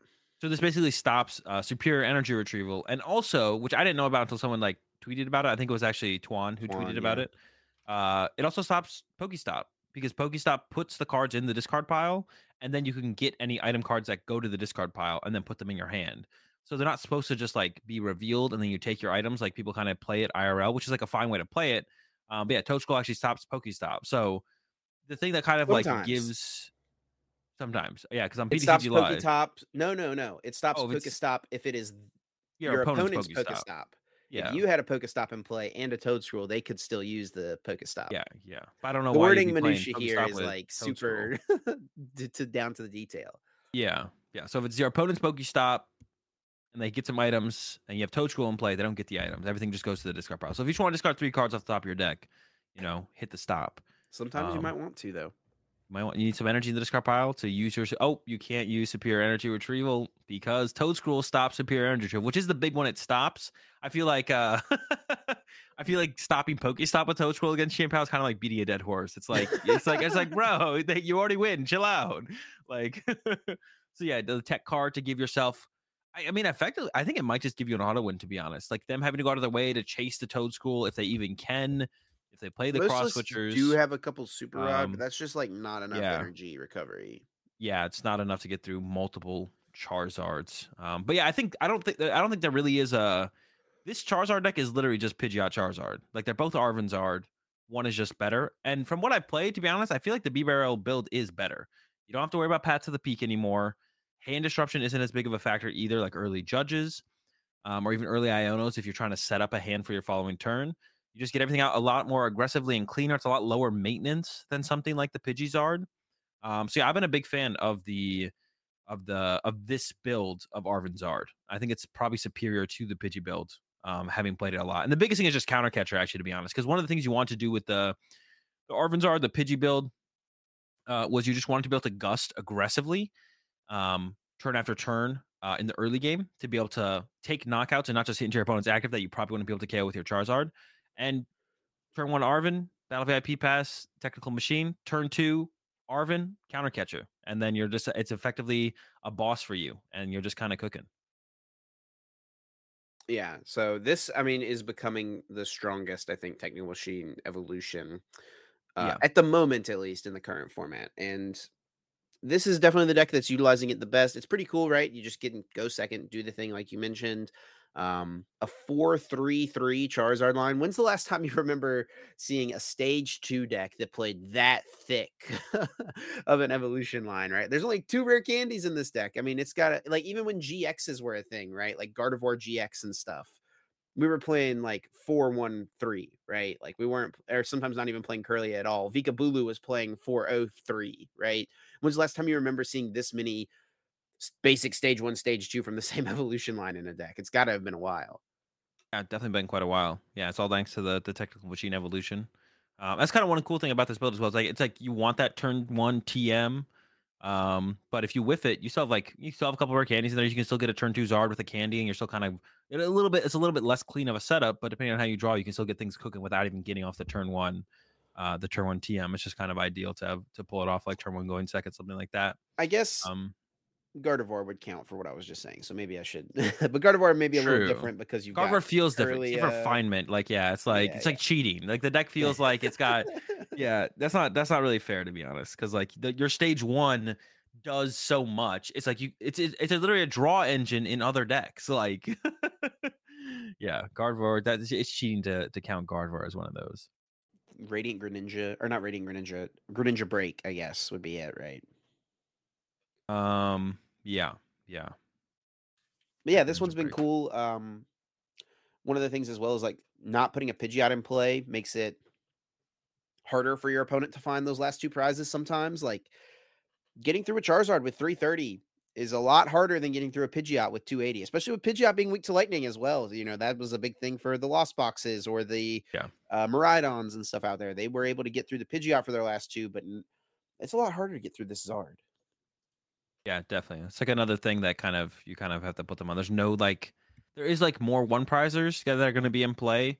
Like one of the things that are the Pidgeot build could do is you could play down to like a really small bench, just have like two Zards and a Pidgeot in play, have nothing with low HP. But that was mostly against Lost Box decks that was relevant. And now you got the Jirachi in there for the Lost Box matchup to stop Sableye from getting free prize cards, right? So you still kind of have that protecting you.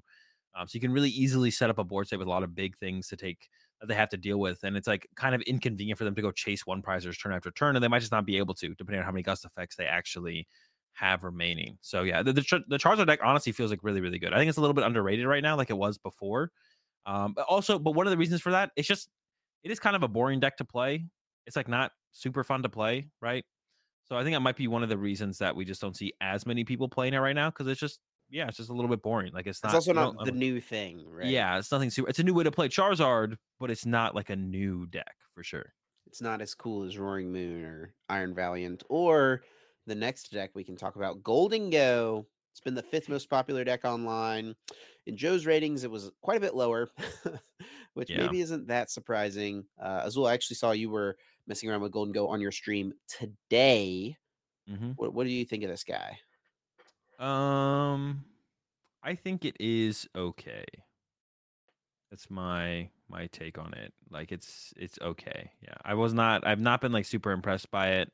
I did finally put in some more time into it today on the stream, because I really hadn't put too much time into it up to this point. Um, but yeah, it still just kind of feels okay. Like it does not feel like it's. I don't think it'll end up being like a meta deck, I guess is the way I should put it. Like I don't think it'll be a constant meta deck in the format for Yeah, we'll sure. probably see like a few pop up in Brazil still, right? Because it's like Yeah. new, undefined meta and stuff. But like as this format goes on, we'll probably see less and less of it. Yeah. I think it'll just like it'll slowly kind of maybe it'll make a comeback like eventually though as well. Like all you need is like maybe one other card that works really well with it to kind of push it Yeah, sure. over the edge. So maybe it is just missing that one card. Like I said, it feels solid, but it feels like its power level overall is definitely excuse me. Um Yeah, it's just missing something. It's not quite there, I don't think. I don't think it's quite there. It's close. What is I played against someone on the ladder playing Golden Go. Yeah, they were playing this card, which was actually pretty solid for them. I like took a knockout on a little thing turn one, and then turn two, they just played two of this thing and just got 6 energy into their hand, right? You can only use it's letter of encouragement. You can only use it if any of your Pokemon were knocked out during your opponent's last turn. Search your deck for up to 3 basic energy, reveal them, and put them into your hand. So a bit different from the Earthen Vessel, which most people are playing. Obviously, like the differences between 2 and 3, like it might not seem like that much, but you're talking about the difference between 100 and 150 damage effectively. That's like a way you should probably be thinking about it. And that's a pretty big difference, right? This is a Yeah. card I feel like I could see being included in some of these decks a little bit. Yeah, I think it's okay. I don't know, vessels are just so important. So if you don't like play if you do play Arvin, yeah, so this list we're looking at right here has Arvin. It doesn't have the letters, but if you have Arvin and you have way to find the letters, then I'm like, okay, I can see it being okay then at that point, to be honest. I can see it being all right. But Yeah. yeah, I'm not blown away by a letter. Vessel, like being aggressive on your first turn, like opening a vessel in your opening hand to get the terminal attachment, to get the first turn Greninja use. Yeah, Just they were feels so much playing more both Vessel important. and Letter. Don't worry. It Yeah. wasn't like it was like one or the other, but it was just like, What is oh, it? they had so much access to their deck. They have 4 vessel and letters? I think it was just like 2 of the letters and 4 vessels still. Okay. Yeah. Just a couple of them. But yeah, I mean, also like it's just something random I played against on the ladder. Just thought it was like it was a card like I hadn't like I remember reading this card when it came out and it was like, maybe at some point, right? And it was like, oh, someone's already making use of it, right? Yeah. Yeah. So, um, yeah, it could be like a cool inclusion, but Yeah, not blown away by Golden Go at all yet so far. It's been pretty mid, but there's still more ways to like try it out as well. One card that I have picked up on it in though, to be honest, like was Colress. I can't believe people aren't playing Colress in there. Like people are doing like Averys and Workers and stuff, which is like Workers cool for bumping stadiums, and I guess like with the Pokestop specifically, you can go like stop Workers stop, which is kind of cool. Um, but yeah, Colress has been sick in there for me. Like after I built a build with Colress, like you do kind of want to build on your hand because you're just drawing so many cards with the Golden Go. It kind of make the way the deck functions and flows. It feels like building on your hand is like Yeah, you don't want to be correct. playing Iono or Research, right? Yeah, yeah. You don't want to be playing, yeah, because especially like late game Iono is terrible. Like I have Roxanne's in my list because I still want some hand disruption, but you need to draw cards after you disrupt them. Otherwise, you're not going to be able to attack for turn to get a KO. So the Roxanne's felt pretty cool, but really Kohler's felt incredible. Like I saw people with Averys and Workers, and I tried to list with that initially, but I was like, I'm just not seeing enough cards here, man. Like I was like, oh well, Kohler's, it does build on your hand, but you get to see 5 cards instead of 3. And it like you might ask yourself then at that point, well, what about the lost zone? Are we lost zoning too many good cards? And it didn't really feel like it. I felt like there was always 2 pretty mid cards that I could easily get rid Yo, of for what sure. if you played this with a Lost Zone engine, like Comfeys and stuff like that too? And then you have switch cards to be able to utilize more coin bonuses potentially. And then if you get to 10, you can either Sable Eye, so you have that option because you can play basic psychic, or you can Fantina, bro. Make your Golden Go a tanky boy that's not going down. Um, I'm ready for Azul to just shut this down I right don't away. think so. Let me Yeah, I don't know about dream, that. man. Let me dream. Yeah, we're gonna have to shut that down, shut down that dream. Um, yeah, I don't think that's working. I think it's a little bit too much, a little bit too much cooking right there for sure. Well, maybe we'll shelve it for now, but don't worry. Fantina Golden Go, someone's gonna make it work. We'll see. We'll keep it on the shelf. It'll be best on the. It stays best on the Let it shelf for get sure. dusty over the years. Yeah. Never pull it off. Never read that book. All Nope. right. Well, a deck that you're talking about mid earlier, and something we called mid a time or two in the last format, still present in this one, and definitely got a bit of a buff here. Is the Miraidon. So obviously, JW just won the last tournament with it. Miraidon has remained one of the most popular decks as well. And it is a deck as well that can utilize the new Iron Hands EX.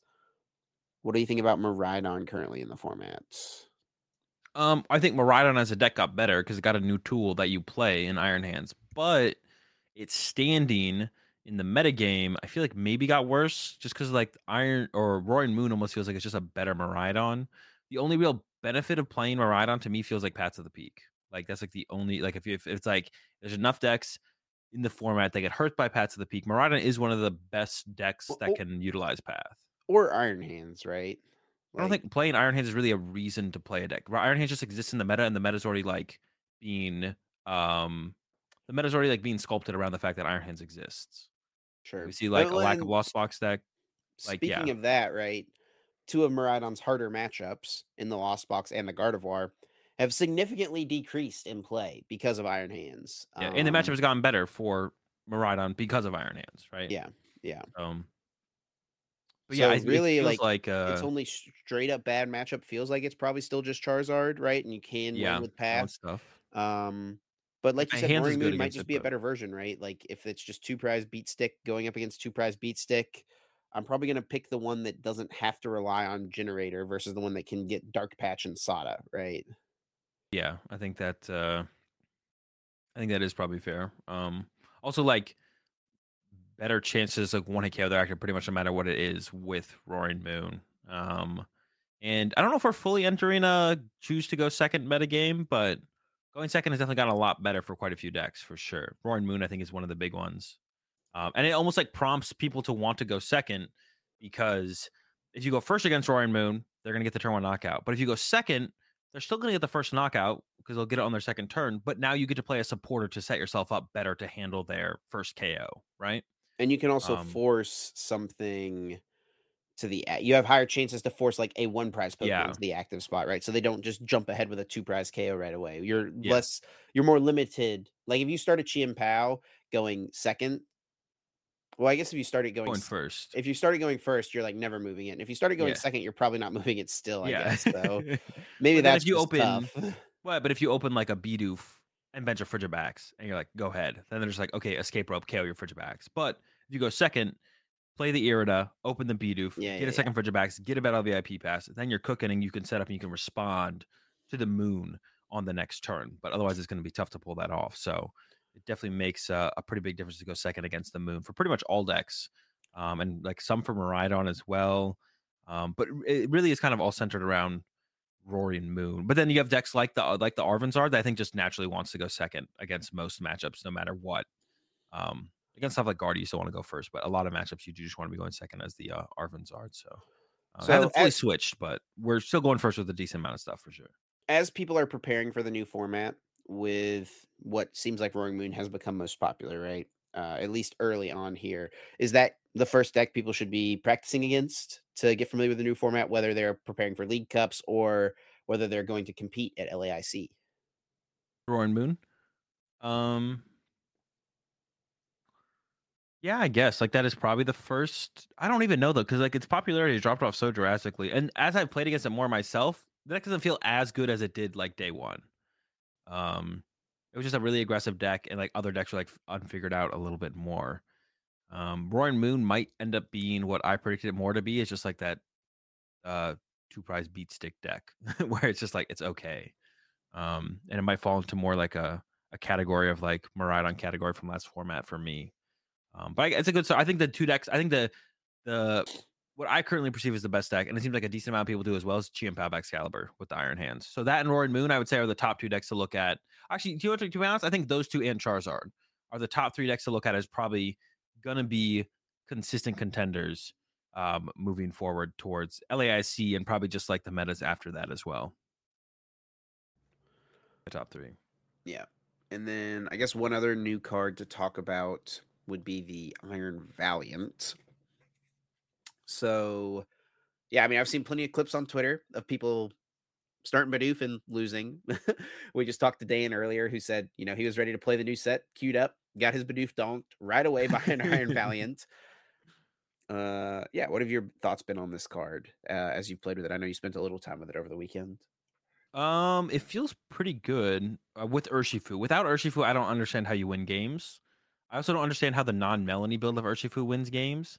But with Melanie and being able to go, like you can give them the first two prize cards, and then you can go, use some Valiants, G-Max Rapid Flow. They KO that or KO another two prize or go down to two, and then you go Yoga Loop G-Max Rapid Flow, and then you basically out prize trade every deck in the format. The problem I've had with the deck is the consistency. It's like that's not. It can be a little bit hard to get to that point. Yeah. But I think you literally just beat everything. Like I think you're favored against Roaring Moon if you draw well. Now, how often do you draw well is the question, of course, right? Yeah. But your deck is clogged up by what, 12, 16 switching cards? Like, I mean, we're using them as we see them. We got to go. right, but like that's less That's a supporter lot. cards, right? That's just less consistency overall. Like those are not things, those are part of your game plan. They're not part of your consistency, right? Honestly, one thing I was thinking about is like Melanie's good, but energy sticker. Play research every turn instead of Melanie for 3. Because one of the things with Melanie is like you don't see as many cards, and you don't see and like seeing the Melanie first can be a problem as well. Because you have to see Melanie before you see research. And if you see research, you can't research and then play Melanie afterwards. You just need a way to accelerate energy to your Urshifu. And Melanie is the most consistent way to do it. But is it the best way to do it? I don't know. Energy sticker is a card. And maybe that is the solution. There you go. We'll let you cook that one as well. I don't know. I just think there's a possibility there. There's a possibility there for sure. Yeah. I definitely want to work on the deck a little bit more. Like I said, It would suck to be in a format where it's like that is the best deck, right? Something that can just donk you, but then also when you're playing it, like you have to flip a coin to potentially pull off your game plan or just lose the game. Yeah, I'd want to like test it more against like the decks like Charizard and stuff. Because theoretically, if the deck goes first, you could just win before the Charizard player gets to play a turn. But if Charizard goes first and they get down the Jirachi and enough basic Pokemon, do they just win the game from there? Would be a question I would have. I'm not sure. But yeah, if you can get down the draw to stop the yoga loop, maybe you can stabilize. But like, I feels like the deck just beats Chien Pao. It feels like the deck does just beat Charizard and Gardevoir. The harder matchups are like, well, one is like even like Miraidon can be tough because of just Judge. That's what I found when I went against Miraidon. Is just getting judged was really annoying. You have Urshifu, but you also need to be able to draw into the cards to be able to play the game as well. So if you're not playing the game, it doesn't really matter if you do have Urshifu against the Miraidon, which is a pretty good matchup for lineup for the Urshifu, right? So yeah, I don't know. There's some stuff to figure out with the deck, but I think it would be unfortunate if it was like by far the BDIF, right? That would be kind of unfortunate. All right. Last thing here. Let's say that LAIC is tomorrow. Pick 2 decks that would be your top 2 choices to sleeve up and play in the tournament with whatever practice and testing you have so far. What'd you say? Pick 2 decks to sleeve up it's and like I would play practice? one of these 2 decks. Charizard and Chien Pao. I would say Charizard and Roaring Moon probably. I don't know about that moon. You're trying to be a Yeah, I'm just trying to just go second and just win Surprise. games, buddy. Come on now. 2 prize race, boom, boom, boom. Dude, it would be so sick to play a deck like Roaring Moon at a tournament because you would have so much time to yourself. Your round would be over in 30 minutes. You either win or you lose, and you're just vibing, man. Living it up in Sao Yeah. Paulo, Brazil. They've got all the food vendors out there in the venue. It'll be You're so just sick to play a vibing, deck man. like that. You just get to watch everyone else play the game. I mean, it is nice to like play those like decks where you end games faster, to be honest. Like to have that more time to just kind of chill. I'm trying to think about like the That's last what time I I'm played. saying, bro. Yeah, I guess like at Worlds, I had like a lot of rounds like that where the rounds were over. Or my round was like over Mew, pretty yeah. quickly with Fusion. That's another Mew. deck we haven't talked about yet. I mean, obviously, I think it feels like Mew's in kind of a tough spot, right? Roaring Moon, Charizard, right? Charizard's not going anywhere, really. It doesn't feel like. Yeah, Do you think there's any potential for Mew right now in the format? it's tough, especially against like the Evo build Of as Zard. Mew, because you Yeah. could play like the DTE handlock build. But even then, you don't get it off all the time. And if Charizard wins the coin flip, they just choose to go second and get out of B barrel, right? So, and then the fusion build, same thing. If Zard wins the coin flip, they're just going to choose to go second and get out of B barrel and have like too many Pokemon in play for you to win as Mew. So Mew has a really hard time against Zard. And then Roaring Moon, I feel like has to be an unfavorable matchup, right? Once again, it's one of those things where it's like if you go first as Mew, you can win, but if you win the coin flip as Moon and go second, the game's over. Basically, it feels like the game just ends. So Mew's just losing to a lot of decks when they just choose to go second against you, and then you're not really having. Even when you go first against those decks, it's not that good of a time. But those are like 2 of the most popular decks right now. Yeah, I don't. Yeah. Mew does not feel like it's in a really good spot at all. And then one last one, the Lugia. Picked up a little bit of steam at that last tournament. A lot of good players went to the single strike Lugia once again. Yep. How do we feel about Lugia current format? It's tough. Miraidon, Roaring Moon, both bad matchups. The Roaring Moon matchup I haven't quite flushed out fully. It doesn't feel great. So I'm not 100% confident to say one way or the other. But the Now's the time, buddy. We're busting him out.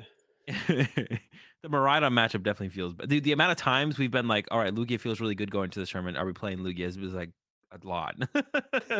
Yeah, the amount of times we like talked about playing Lugia going into a tournament has been very, very high. Never actually done it. Wait, no, we did You it once did it for once. Vancouver. Well, that wasn't actually one of those events though. We didn't want to play Lugia. It was just like we wanted a break from Lost Box. Well, they wanted a break from Lost Box. I was down to run it back with Lost Box again, but everyone else wanted a break, so not much I could do about that one. But yeah, it feels tough for it right now. The main thing is like the Roaring Moon and Mariah. The combination of both of those decks seemingly being bad matchups is just it's tough, man. It's tough. Zard's also still not going anywhere, right? Yeah, Zard is also not going anywhere. With the new like vessel build, you can include the Shaman V, and you can get like you can play basic energy plus luminous energy, Yep. and then you can like knock out a Zard. So that matchup actually might not be that bad, to be honest. That's fair. If you include the Shaman, your Zard matchup actually maybe is turned around with the vessels. It really is the other matchups that have become pretty tough, and I would even say probably your Chien Pao matchup got harder as well because they have hands now, so they can more aggressively play like a 2-prize trade game when they go first. They have a little bit more options, whereas before I felt like that matchup was Lugia favored because Lugia had options, and Xianpao was just like, I hope I can KO 3-2 prizers in a row, or you're gonna find some way to get ahead. But now the Xianpao player has a couple more options to get ahead, and can play around more board states a little bit with the Iron Hands. But yeah, it's tough for Lugia. It's tough for Lugia for sure. Well, those are just some of our early thoughts here on Paradox Rift. We'll flesh it out a little bit more next week. I guess next week's episode we'll actually be recording it from Brazil, right? Is that our game plan? That's what we're doing. So we're gonna try. We're trying not to miss an episode, so that's the plan. That's the plan currently. So next week we'll be in the thick of it with testing at that point as well. Yeah.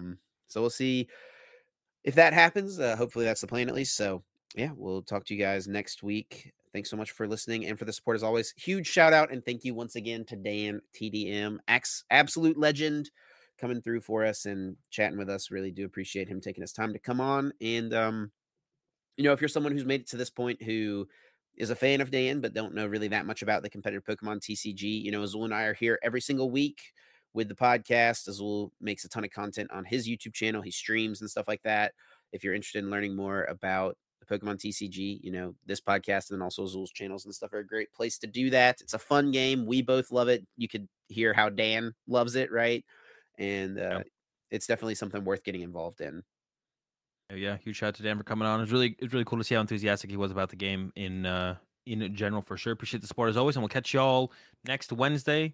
We mentioned it beginning of the episode last week. I'll mention it right again now if you haven't caught up and know for sure. But episodes are going to be coming out Wednesdays, 7 a.m. Eastern. We're going to be in Brazil. We'll try and figure it out. We're going to try and make it happen. Will it be 7 a.m. Eastern on Wednesday? We're going to try. Catch y'all next week.